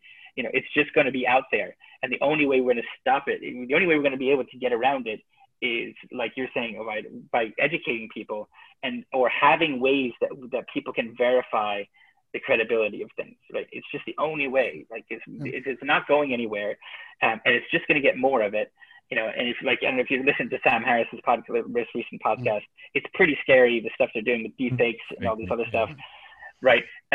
But it's not going to magically go away, right? So, nope. And we're not even going to get away with it by saying, I used to do with my kids, like I remember when they were younger, my kids are 10 and 11 and 13 now, but when they were younger, they started watching YouTube at say 4 or 5 or something, right? And they had YouTube Kids come out around that same time. And I remember thinking to myself, like, I'm not going to force them to use YouTube Kids versus YouTube, right? Because I want them to know the stuff that's inappropriate and the stuff that's appropriate, right? And they know that now, right? And are they never going to watch something that's inappropriate? No, they probably will, right? And I hear it all the time now that they're older. I hear them listening to videos with curse words and things like that that they know that they can't say and things like that. But they know that, right? They know actively that they're watching something that's inappropriate, right? And they know that if I walked in the room, they'd quickly switch it away because they know that they shouldn't be doing it, right? But if they never saw it, right, then they wouldn't know that they shouldn't be doing it. I want to jump in on the data thing because I think it's a similar point that you made earlier. It's sort of a trust and reverence that like it'll sort of answer itself, right? If the data has this way of mugging people with the reality of its truth and veracity, if you go down these certain CRT paths about racism or something, the data, you could believe it if you want, but just wait 20 years and you'll see the way it works out, and then you'll learn the hard way or something like that. I think there's something to it, but I think it's a slower and longer and more painful process than you think. Biden's clearly upset about we are at the moment with the moment of that conversation. But I'll give you an example. I re-listened to it yesterday. Malcolm Gladwell is kind of a little prick, but he has a really good podcast sometimes called Revisionist History. And he did one way, way back, with the 3rd episode he ever did about Rick Barry, who was an NBA player, he's in the Hall of Fame, who famously shot all of his free throws underhanded, granny style, as it's called, right? And it is physiologically, the data would support this, physiologically a much easier shot than overhand, much easier because your arms hang down. And he sort of perfected it, and much, much easier. And you get this huge high percentage. And you would think if you're an NBA basketball player or you're trying to improve your game, making more free throws would be a good thing, right? And so the story starts with Wilt Chamberlain in his famous 100-point game, the only person ever score 100 points in a game when he was with in Hershey, Pennsylvania. In that game, made 23 of like 32 or 28 of 32 free throws, all underhanded, which is a forgotten part of that game. And then he stopped, right? He improved his free throw shooting in a tremendous amount. The data supported it. It was true. It was real. He was making more. He was better at it, but he stopped. Why? Because he looked like a sissy. Right? He didn't have that. And so the whole premise of that, and Rick Barry never cared. And the premise of that, how do you explain when the data is pointing in a certain direction very strongly? In fact, you even experience it. Let's bring it to contemporary terms, defunding the police, the places that, or the Ferguson effect, places that are, experimenting with that are seeing huge spikes in crime. You're literally seeing the data refute the idea that you thought was a good idea. But still, I don't believe that is magically going to have people like automatically change course, because Rick Barry is a certain kind of personality. Then the entire, what explains why people do things that they know is a bad idea and the data points against it in something like shooting underhanded. And it was to this idea of sort of psychological threshold of what is the tipping point when enough people around you start doing the thing that then it's okay for you to do it. Just pure sort of social animal evolutionary stuff. Rick Barry happens to have a very, very low threshold. He doesn't fucking care what people think about him. And he didn't care that people thought he looked like a granny or a sissy because he's a Hall of Famer and he made all the shots and he was winning games. Everyone could see him doing that and they still didn't do it, right? Even his teammates didn't do it but the thing about people with low thresholds is they're oftentimes not very well liked, right? Because they don't care what people think about them. So you get, and there's a lot of personalities in history that have this kind of like, they were assholes. I think Isaac Newton was one of the, like, there's all these people, maybe Thomas Edison, like they just didn't care. And you hear these horrible stories about them of like, that guy's an asshole, but he's actually sort of a genius in figuring something out because he just doesn't care. But when is that tipping point? How come not everybody in the NBA is shooting underhand, even though we all know that it's the better way to shoot a free throw? When will that tipping point happen? Maybe if half the league starts doing it, maybe if 10% of the league starts doing it, then everyone will go. There's some sort of tipping point. And you see this with moral attitudes on something like gay marriage or legalizing of marijuana, which seems to be the next one. Something like gay marriage was like, everyone was against it like 60 years ago. I mean, Obama was against it when he ran. It's that recent. And the tipping point was very fast. You look at these graphs and it's sort of like nudges near like 15% are in support, and then it skyrockets. And now literally the Pope today said that civil or agreements or whatever between same, like that's how fast this stuff can go. But it's a painful process and it takes a long time, and the data itself doesn't really do it. So to your point, Obaid, maybe we're on the education question, is like, when is the tipping point of this stuff? I don't like we're having skyrocketing crime rates in America. Everybody wants to explain it with the pandemic as a confounding variable. It might be part of it, but clearly it's part of the Ferguson effect. And clearly it's part of the defunding of the police. And clearly you're having people asking for it. That's not going to be, if that kind of, why doesn't everyone shoot underhand in the NBA, or why don't, more coaches in the NFL go for it on fourth down, even though they know the data points that way, is we're not at that threshold yet of the social pressure. And that's really to your point, Obaid, and where social media companies can, to bring it full circle, maybe play a role is, damn, if you're looking for tipping points and thresholds, you could look in worse places than looking at Twitter to find the pulse of where people are at. It's the comment section of the world. This stuff could switch quickly, but we're not close to that tipping point on something like the CRT or social media or critical race theory or all that kind of crazy stuff that you laid out. I don't know when we get there, but electing Trump doesn't help it at all. In fact, it makes it worse because it's also a reactionary movement. Like I said, I would not. I know you wouldn't. I'm not. But about the data thing, I want to bring something. Yeah. Okay. And I'm going to let my inner Luddite out here. Okay. I work in tech. Like I said, when the internet was coming, like late 80s, early 90s, Google and all that, like Yahoo search, whatever. Thought it was fucking awesome. I got, the information in the world at my fingertips. But I think we made a huge problem. We treated information and data like all other technologies. Like, remember you were talking about that woman in Uganda washing her laundry at the side of the river? You saw that. Yeah. Like, wouldn't it be great if she had a washing machine, right? Now, I think washing machines are awesome. I go throw my laundry in, 30 minutes later, I take it out, throw it in the dryer. It's done. Okay. Like, great. I don't have to fucking take scouring, whatever. Like, I don't have to do my laundry by hand. We treated information like that. Oh, you can get this so fast. It's so easy. Go to Google, go here. We let again, these people didn't act like librarians. Now, I don't know if you remember when you were kids. I remember like first grade, second grade. I think up until about the third grade, we were taken to the library in school by our teachers, or the librarian was there showing us how to go through the card catalog, how to check references, how to check all that stuff. As we got older, we were expected to do that on our own. And like, okay, you might have to give your bibliography and all that stuff, but the teacher wasn't holding your hand. If we did that with, okay, here's a Google search. This is how the algorithm, like you can start, like my nephew, when he was like 10 years old, could help set up my mom's Wi-Fi because he, little kids, they're figuring this shit out. Right. So if you started talking about stuff like that in schools, I don't know if it's done or not. I've spoken to a couple of teachers and it doesn't really sound like it, but you're going to do all your research for this on Google. How do you, you could do like little stupid things like why is the sky blue and stuff like that. Or, I don't know if there's like a kid's version of Google that you can, maybe there's like science stuff on YouTube Kids. I don't know, but you can go through the process of showing them. Like when you go to the library, they say, okay, this is in fiction. This is in nonfiction. You're looking for, something about World War II. So you're not going to go into fiction. You're going to go into nonfiction. They explain all that, right?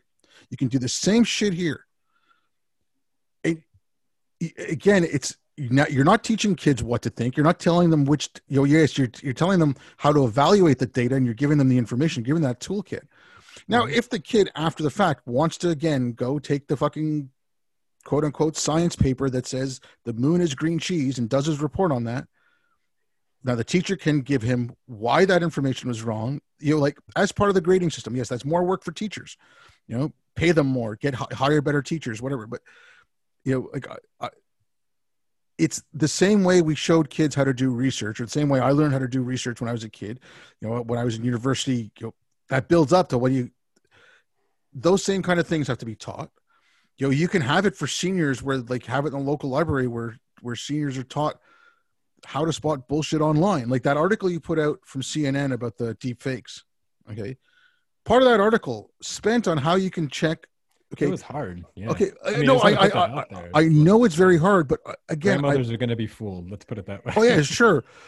Like people fooled by Ben Shapiro and the, whatever the I didn't see this okay, what was that singer? There was that stupid singer with Wet Ass Pussy or whatever the song there. Oh, they put Ben Shapiro in that at the deep they took Ben Shapiro's face and that's how I want deep fakes to be used exclusively. But okay, now and yes, they look really authentic. They really, yeah. I guarantee. Okay, Matt, you're working software. I bet you there's someone working on the software that will spot those, right? Yeah. And then that could be embedded into players. Yeah.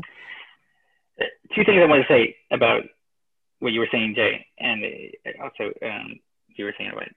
So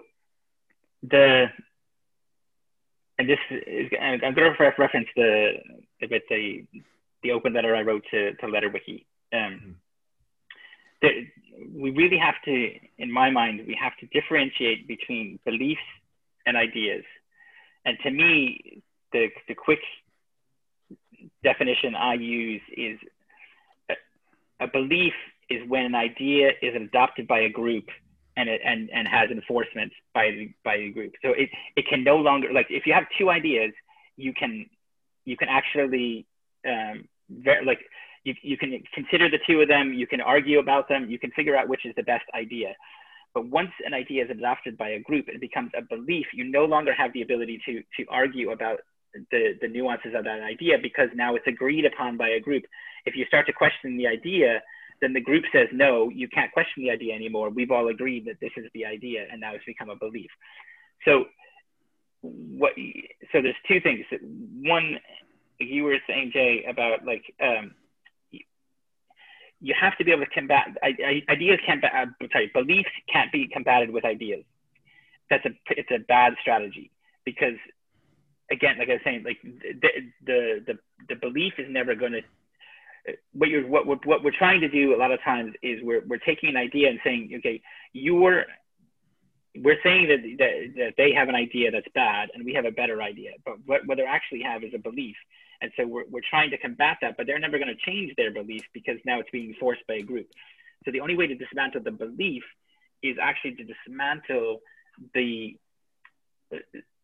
structures that are keeping it in place, like traditions and things like that are keeping the enforcement in place.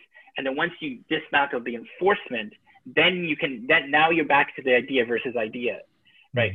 Mm-hmm. And that's where, like, it's when you have idea versus idea that then data comes into play that can verify which idea is better. I agree with you. You can't combat the beliefs with data and ideas because that's never going to happen, right?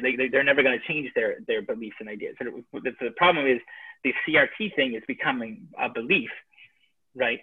And it's being enforced by the groups. And so we need to actually fight the structure, and we need to fight it becoming the enforcement of it is what we need to fight in order to make sure that then we can get back down to, are these ideas worthy ideas, and what's the best idea to have.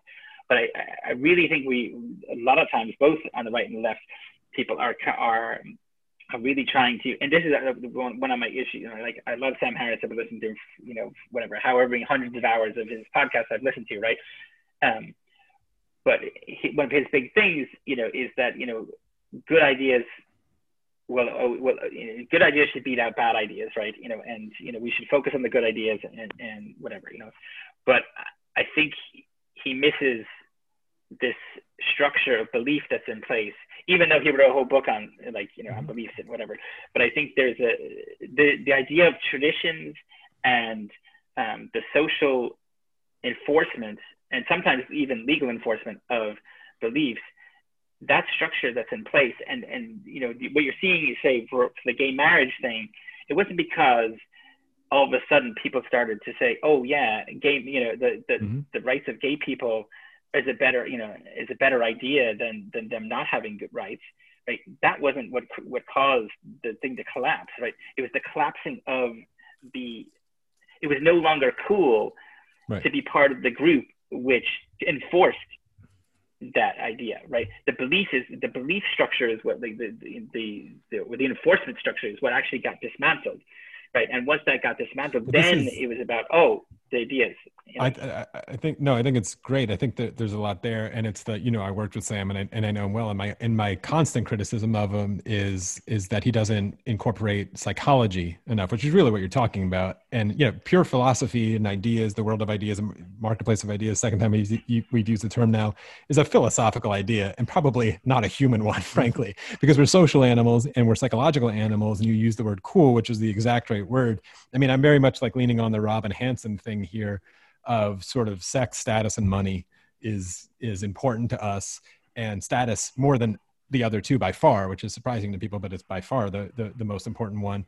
And yeah, if your status points could go up by being anti-gay marriage, you'll be anti-gay marriage, or a lot of people will be, unless you're on sort of the fringes of these psychological movements. So how do you do that? Yeah, I think the structures is interesting. You're talking about how to evaluate a belief, make more scientific thinkers. But what you're really talking about is hijacking sort of the psychological notion of wanting to be cool by being critical thinking, right? Like that's what we need to figure out. How do we make it cool? And for a while there, maybe we all felt it. It looked like there was that movement happening with when Neil deGrasse Tyson was really popular. And we're like, ooh, wow, like look at all these people who want to be cool by critical thinking, but we missed something big time there. I know Abide knows the details of when it really went off the rails. But to that point, how do you make it cool to do this?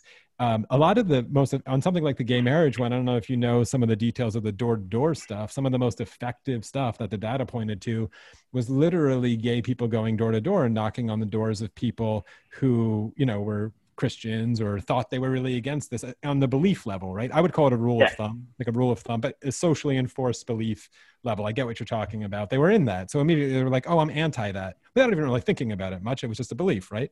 But then right in front of them is this person who's gay and being like, oh, I love, and they tell the love story of like falling in love with someone else and just like wanting to like consummate that or whatever. That was some of the most effective stuff, which is a way to maybe pop the bubble of like, is this really that cool? You do need a critical mass of that to overcome, like you're saying, the belief thing. So for something like the CRT thing, I don't know if yelling on Twitter does anything. It certainly angers everybody. I don't know how we find the way to make it cool to like not be part of that crowd. It's certainly, at least in schools, I mean, I have the same horror stories that of like high schools that I've worked with that I no longer can. My alma mater fell down the trap. I mean, I know it's pervasive there, but it's very cool to say the kind of crap that we've all heard. And how do we make it uncool is the most important structure that I think that you talked about, Matt, more so than anything philosophical. I don't know how to do it. I always kind of make this, kind of half joke, but I'm half serious. Like, you would get 1 million more atheists tomorrow if you told them they could keep Christmas, right? Yeah, Christmas is kind of cool. Because there's so many people who consider them Christians, that aren't really applying any of the rules of Christianity, but yet they follow the structures of it, right? Like they can't give up on the traditions of it because it's too, not because they're so even because the traditions are so cool, but they're just so in place that like it's just too hard to fight against those traditions, right? To create new traditions is too hard. Yeah. So if there's a way to because we all agree the overarching or the underpinning philosophy framework that needs to exist is a love for critical thinking and engagement with the universe, a secular sort of exploration of the world we find ourselves in. And we'd all also agree that the CRT stuff that, again, I think all of us know that it's going to get worse, whether Trump's president. I think it'll get much worse if Trump is president. It's still going to get bad with Biden. And anyway, I have a thread about sort of my 10-year nightmare. I think I see what's coming there. But in order to make it cool. I don't know if you're right. Directly attacking it is not going to do much other than sort of like gather the teams on either side of the fence. But if we know the framework that pops it is an honest, critical thinking investigation of the universe, which it will, something like, hey, you want to solve the problem of inequality in America? Great. That's a scientific problem to solve. Here's some tools to answer it. What if you can have them fall in love with the scientific method with something totally apolitical and innocuous, right? Like I just watched actually that Netflix documentary, My Octopus Teacher. I don't know if you've seen it yet. It's actually really beautiful. So it falls in love with the octopus or something like that. Almost. Yeah, it's pretty good actually. It's this photographer who goes deep diving. He's having his like personal crisis. Yeah, it's a nature documentary, but a very personal one. But he's very much just falling in love with like discovering the natural world and this one particular octopus. It's pretty good actually. But it's like that kind of, I don't know where the energy in the intellectual community has gone for science. It doesn't seem like we see so few stories of like, literally last week, I was following the story of this new drill that's been approved, I think by the ESA or maybe it's NASA. They got awarded the contract to drill into the South Pole and the ice to look for ice on the moon. And eventually they want to take that to Europa. Like that kind of shit is cool. How to solve a problem of like, and that's an engineering problem. It's a philosophy problem. It's a scientific problem. If you can fall in love with that and know what you fell in love with, which is not the drill, but the scientific method of how you get under the ice on a moon of Jupiter, which is a cool problem. And it's cool to do that. Hopefully you could keep that same brain when you apply it to a problem like how do we address racial inequality or crime in urban areas that happen to be Black in America. And you know the hypothesis of all white people are racist and it's all blah, blah, blah, blah, blah is a bad fucking science experiment. That it's a longer game, but I think that's the like strategy you're talking about, Matt. And of course, Obaid, I know you go directly at it. So does people like James Lindsay, who I've already subtweeted in this kind of conversation when I talked about who he gets his money from, because you should keep an eye on it. I'm just going to call him out. It is a Christian fundamentalist, and keep an eye on it. If you don't want that in your schools, keep an eye on the unholy alliances there. It drives me fucking crazy that no one talks about this stuff, but go directly at it. Fine. But I think ultimately the way to defeat it is having people fall in love with the scientific method and realizing how unscientific critical race theory is, or something like it. Okay, the critical race theory stuff, intersectionality. Again, I don't want Trump's patriotic curriculum. I don't want that shit, right? But the way I look at this stuff is, okay, I am going to equate it to a religion because it is quasi-religious. Like, I mean, John McWhorter is talking about it. James Lindsay again has written a couple of papers on that. Now, it is a lot easier to stop someone from converting to a cult than it is to deprogram them. Mm-hmm. So if I can stop my friends and people I know from buying into this crap, and I mean, the only way to stop it is to, you just have to tell outright what it says, because it says some pretty awful things. Mm-hmm. That book. I disagree. I think the only way to stop people from actually going to it is to make it uncool to do it. No, before they join, it doesn't matter if because they're actually not evaluating.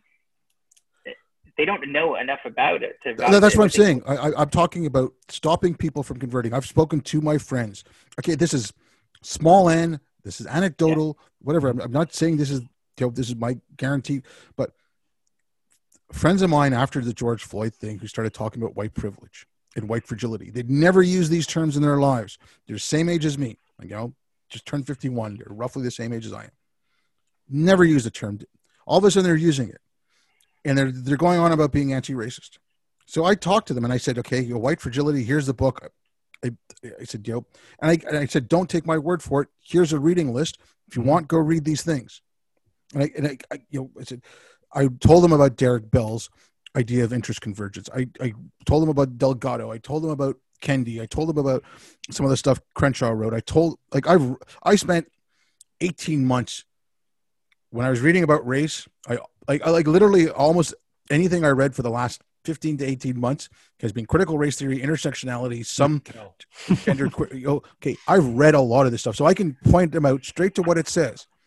As soon as I explain to them, they're like, they don't want any part of that shit. Doesn't that prove Matt's point that they adopted it, or at least in their language, because it was cool without even knowing what it was? No, like the percentage of people using the term anti-racism that have actually read Kendi's book is probably lower than the percentage that I said before, like New York Post to like sharing it on Twitter. No, well, that's what I'm saying though. Like the majority of the people right now who are using it and taking it up are the people who've gone to the Scientology place for fun to get an audit. Now, some number of them are going to go sign away their house, right? And then they're going to find out they're broke when they realize that they bought into fucking space aliens coming out of volcanoes. You know, that's the same thing here. I want to stop them from getting to that point. I went down a huge rabbit hole about Scientology, so I know a lot about it. but it's but the key thing about it though is it's not like somebody walks in one day and says. They don't present them with the space aliens, right? I know, I know that. It's not like somebody says. So what it is, it's all about like you get. It's the coolness factor in a way. Like you get in and you say, oh, this thing, they give you some introductory courses that work, and you say, oh, this is cool. And then you start to meet some people, and then they say, "Hey, isn't this cool?" And you say, "Yeah, it's part of it. Cool. We're to be part of this group." Yeah. And then the group starts to enforce, and it's the group enforcement. It's not. None of the ideas are good, or even like that they're. And they know it as they go along. Even like you talk to them, and that's exactly. That's exactly what I'm saying, though. No, but that's exactly what I'm saying. Like, just give me a sec. Like, I'm saying that exact same thing. These people, when they start talking about anti-racism, right after the George Floyd thing, like within a week or two, they didn't know what it meant. As soon as I explained to them, as soon as I went through Kendi with them, as soon as I went through some of the stuff from Derek Bell, as soon as I went through some of this stuff with them and laid out what it said, they're like, no, that's nuts. And then they didn't take it up anymore. These weren't people who they just heard the term, like. Again, this is Jonathan Rauch's humanitarian threat to liberal science, right? Who doesn't want to be anti-racist? It sounds great, but until you find out what it means. And so I'm not talking about the people who have taken the audit, signed over their money, and now are learning more. I'm talking about the people who've taken the audit, are kind of humming and hawing. Like, so you did a deep dive into Scientology. Two of your friends takes an audit, and they both tell you, oh, it sounds cool. And you explain everything to them. One of them still says, screw you, joins it. And one of them, you talk out of it. Now, that person who says, screw you, joins it, it's going to take a lot more to shake their beliefs after the fact. If you could have stopped it right. So my thing is, I want to stop people before they join this cult. Okay. I'll leave it to the Majid Nawazes of the world to deprogram them after the fact, because it's a much harder job and I'm not qualified for it. I can at least tell people, here's what this is. There's why it's wrong. And most people, when I tell them, like I said, these are people my age, when I tell them what it means, first they're like, no, it doesn't really say that. And I point them to the books. This is the same shit with Islam. No, that doesn't really say kill apostates. Yeah, it does. And here's, here's the page. Okay. But now you'd mentioned the far right, whatever, James Lindsay's funding, whatever. And again, I don't give a shit about that. You can keep an eye on it, whatever. Okay. Keep an eye on it. Yeah. No, but just with the Islam debate, there are a lot of right-wingers who read the Quran, read the Hadith, except for people like Sam Harris and stuff on the left. None of these people did. So when a right-winger said that the hijab is not a choice, and a left-winger says, well, my friend Yasmin says it is, that's a right-wing talking point. Everyone got smeared as right-wing for speaking about no. Let me clear this up for you, because you should really keep a good eye on it, because you might have had that experience with people with the CRT stuff. I've also had experiences with it, and I think I think you've made like the misinformation point. Yes, give them the real. I haven't even like what I'm saying about the CRT stuff. Majority of before I started reading it, the majority of the information I was getting on it were from people like Helen Pluckrose and James Lindsay, and then what happened to Brett Weinstein. Okay, it was from people on the left. I think it was a week or two ago, the Wall Street Journal just put out an article saying that the only criticism of critical race theory is coming from the right. Right. That's bullshit. Right. Okay. And again, because Trump denouncing it, you're seeing that a lot now. Trump makes it worse. No, but right away, instead of looking at what critical race theory is, you're making it about Trump. And that's not what you should. I'm saying Trump makes it work. So here's why this matters. And you've made my entire point on misinformation, oddly enough.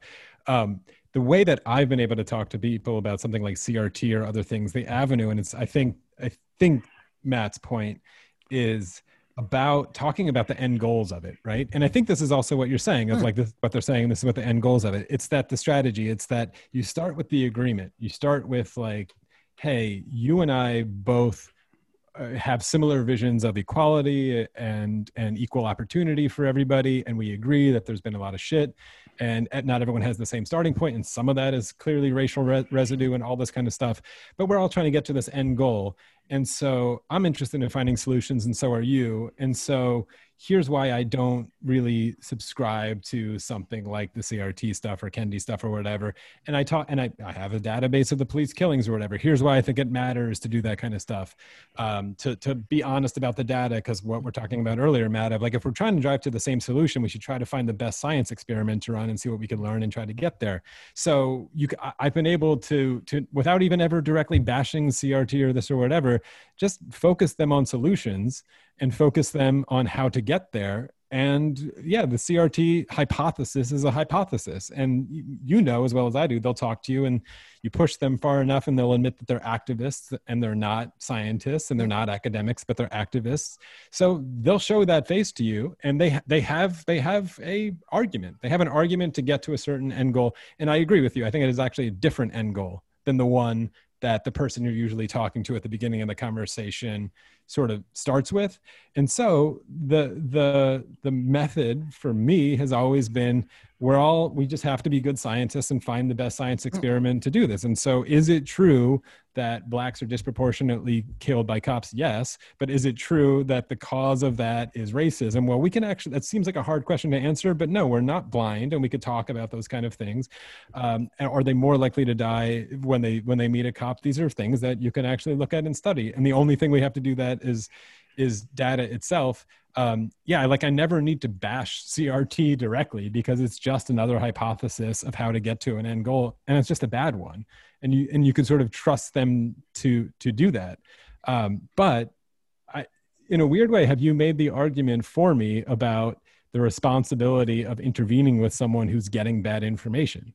That, or this question, being exposed to more of it is not the thing that diffuses it on itself. That it actually can become cool. It actually can become, more of a whirlwind and raise to that level of belief. Have you made the point is that like fake news about it actually hurts people? But here's the thing: they're not giving you the fake news about it. Okay, they're what people who are hearing. Don't you want to be anti-racist? Right? They don't know what anti-racism is. They just heard the term anti-racist. I'm like, here, read Kendi's book, How to Be an Anti-Racist. Read Anti-Racist Baby. I'm like, I'll give them the books to read. I'm giving them the information. I'm telling them what it is. I'm giving them the information. Like, even give them a couple articles. They'll read it and they're like, this stuff is shit, and they'll walk away for the most part. Now, some people are, oh yeah, no, this makes sense to be blah blah blah blah. Yes, I'm going to have to take that risk. Same thing when someone says I'm going to convert to Islam because it's the most peaceful religion, it's the most feminist religion, blah blah blah blah blah. Right? I'm like, no, it's not. Read this, this, and this. Read the Hadith. Here's the Quran. Here's the Sirah. Here's all this stuff. You can read it. If they read it, I've given them that information. I'm telling them what I think of it. I'm saying, I'm not hiding. When I tell someone to read Kendi and read D'Angelo and read all this stuff, I'm not hiding critical race theory from them. I'm not hiding intersectionality from them. I'm giving them the information, right? I'm not trying to get them to not. You think they've been delivered fake news to this point in a way. No, I'm saying they don't know anything about it. All they know is that they want to be anti-racist. And they don't know what anti-racism entails. I want to give them that information. I don't think. I have to say the thing is, you're combating good ideas with bad ideas, right? You're saying anti-racism is a bad idea, and here's why, right? And so now that's great, and that works, sometimes, or even it might even work most of the time with many of the people you talk to. But the only problem with that is it doesn't work at scale, right? Ideas don't scale. the only way ideas scale is when they become beliefs, and the belief is what scales it. It's not the idea, right? The idea that like a good idea can only infect, we're talking tens to hundreds tops, right? As the total number of people who could actually be infected by the idea just on its merits, right? It's only for something to be adopted by any group larger than that, it has to start to become an idea that is conformed and is that has people putting pressure down on top of it and saying this is what we have to believe, and you can't modify the idea once it gets to that point and goes further. So I agree with you that like if you're talking one-on-one with people, then you can start talking about idea versus idea, and you might be able to get people to not believe in CRT if they haven't believed it yet. But the way to combat what's going on in universities and whatever, all that stuff now is not going to be based on because most people like at scale, people don't read. Right. Nobody's reading these books. Nobody's religious books. Yeah. Right. Exactly. They don't read the Bible. They don't read the Quran. They don't believe. They go to ideas don't even matter at that point. Yeah. Okay. Yeah. But here's the thing. That's not too much information. Then that's not enough information. Right. Someone not reading their holy text. That's not a fact of them having too much information. That's them not having enough. So no, it just doesn't matter. Okay, no, but it doesn't matter. Okay, yeah, fine. Yeah. But you're talking about at the college level, university. Oh, what happens with critical race? Okay, I'm talking about K through 12. Okay. This is forming curriculum. Now, this stuff shouldn't be forming curriculum. So if you get that out of the curriculum, and you actually go back to old school critical thinking. Okay, I'll use the example of Michaela School in London. Now, I think some of the stuff that Catherine Birbal-Singh does, I consider them a little draconian. Like no kids are allowed to talk in the hallways between classes and stuff like that. But her results, and she's being attacked for her results, by the way. I mean, she's got the best school in England right now, or the best school in the UK. It's basically like the UK version of charter school. And what did they do? They went back to critical thinking. They went back to the 3 R's. They went back to the fundamentals. Teacher led from the front of the classroom. Again, you can say that's not the best way to teach, whatever, but she's getting results. Like you've worked with them. I think you mentioned you work with a couple of schools where, mm-hmm. I mean, aren't public schools teaching towards the standardized test instead of teaching the curriculum? They're not teaching kids to think. They're just teaching kids the answers, as far as I can tell. I mean, my experiences with those schools was the same capture that you worry about of a lot of this anti-racism language. And yeah, it's terrible. I mean, I wrote letters to my president. He finally got back to me, which wasn't great. Actually, it just didn't go that well. So I did not intervene successfully at that level yet. But it's not, the ideas at that point barely matter. They barely register. Yeah, I mean, we haven't talked about social media misinformation in a while. I was hoping to avoid another conversation about CRT and wokeness but I like the angle that you brought into it, Matt, of the coolness factor. I think there's something to edit about belief versus idea. I'm not sure what it is yet, because I think there is something about an individual belief that's possible, but a group belief is obviously the thing that scales. And when that sort of takeoff point happens, and then how to deplug it.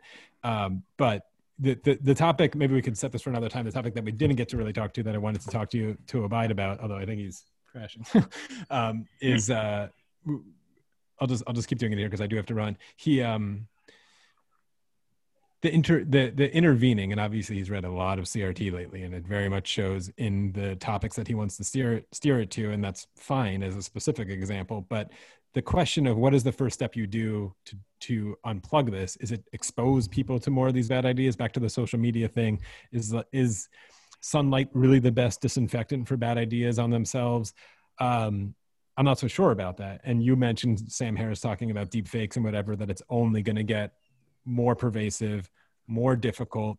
I worry about, from again the philosophical standpoint of where the ultimate responsibility lies, and if we're going to trust people to parse the information, which again would be the ideal setting, and that's where Abide's gone about education, about how to create better minds out there. And yes, CRT is one of the toxic, maybe the toxic sort of poison at the moment, corrupting a lot of it, which is the new religion. It's not new, right? It's a new religion. We've dealt with this before, not well ever though.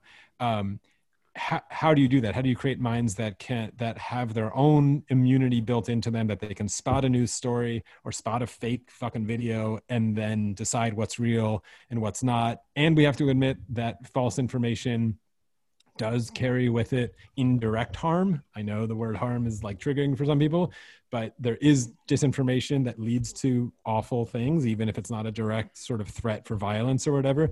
We have to just acknowledge that as a potential harm. So how do you create better minds that have that immunity system? The first step for me can't be expose them to more fake news. It can't be. Yes, something like that CNN article that went through like how to spot a deep fake video scared the hell out of me, because I'm actually, I'm a film guy. I could do it. I got them all right or whatever. But I'm like, this is way too much to ask for the consumer to be able to do this. And if the answer is vetting things or whatever, I think inevitably, and this is why, as one more thing before I do have to go, philosophically, we haven't brought up China yet, which is maybe a little weird, or we did indirectly, but oddly, China doesn't have this problem because their answer has been censor the shit out of everything. We got this for you. We're not going to ask you to figure out what fake news is. We're going to tell you what fake news is. Of course, the problem is they have it's a dystopia. They have their awful agenda behind that, making those censorship things. But this does not mean they're going to lose on the world stage. And I think we are continuing to. So now I'm going to have to run. If anyone else has a final thought. Yeah.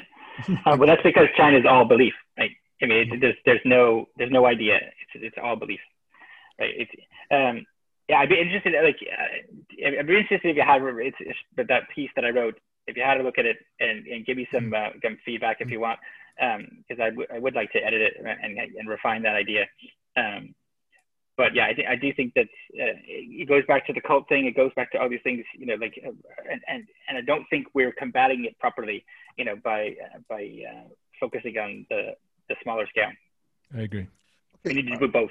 Okay, yeah, fine. I mean, like, I look at the realities of things, right? I don't have a large reach. I'm not going to reach millions of people. I'm not going to, best I can do is with my friends, one-on-one or in small groups, right? Okay, so that's what I'm trying to focus on. Because again, I think we have to start looking a lot more locally, because a lot of this stuff is affecting your local daily lives, and it's not going to be taken care of via executive order or any of that shit. Okay. It's going to be done.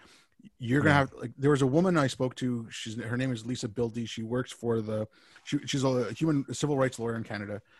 And she works for, I think, the law firm that represented the spas against Jessica Yaniv. So the like the Shave My Balls woman there, like the spas she was suing, or whatever you want to say. Like, okay, so Lisa Bildy works for the firm or the organization that defended those people. Now, the Ontario Law Society was bringing in wokeness. She went to a couple of meetings. There was like half a dozen people pushing this stuff through. She got 8 to 10 of her friends to show up with her. They're all lawyers. They voted it down because these people have nothing else going on in their lives. They like going to meetings. They like meetings. Like they're awful people. No one likes going to fucking meetings. These people do. And so no one shows up. So again, like, the CRT stuff or whatever, it's just another, but it's taken over everything. And it's not just, when everything is racist, when you can't teach mathematics because statistics are racist, because the statistics might show that there's more crime in the inner city in a black neighborhood than there is in a white suburb. And that fact is now racist. So maths is racist. Yeah. Okay, like that, again, the harm thing, like that is harmful. And kids should not be taught something that is, we know that's not a way to teach math. Like 2 + 2 = 5 is not a way to teach grade school kids math. It's not. I gotta run. So anyways, I'm gonna when you read some different material, it's getting a little one note, and there's bigger problems in the world. Let's put it that way. Much bigger. Yes, there is. And I'll let you go and I'll just finish this one last thing. The bigger problems that we have to deal with, we always had a lid on that crazy. Now we don't have all the resources we used to keep on that crazy, like the church, actual white supremacists, anti-science stuff, all the lids we used to keep on that. All those resources are now going towards fighting this stuff. Okay. There was pushback in the church again, within the church in itself. Like you said, the Pope this morning said civil unions for gay marriages and that. There was pushback in the church for some of these things. Now they're fighting the woke takeover of the church. That's happening in evangelical churches across the South. There's a woke takeover. Yeah. Well, let's say for better or worse, if the woke could get any credit for getting that done for the Pope, you ought to say it was a win consequentially. Okay, I'm not saying the woke did that. I'm saying that what I'm saying is that the resource, like Sam Harris would talk about the opportunity cost of having to deal with the Reza Aslans of the world when it comes to Islam. Now, the opportunity cost of having to deal with the Kendis and the D'Angelos of the world because of this shit, is all the other crazies going at it. Anyways, I'll stop rambling. I'll let you go. Guys. Later, Thanks guys. a lot for the call, guys. Cool. Right, Later. and thanks everyone for listening.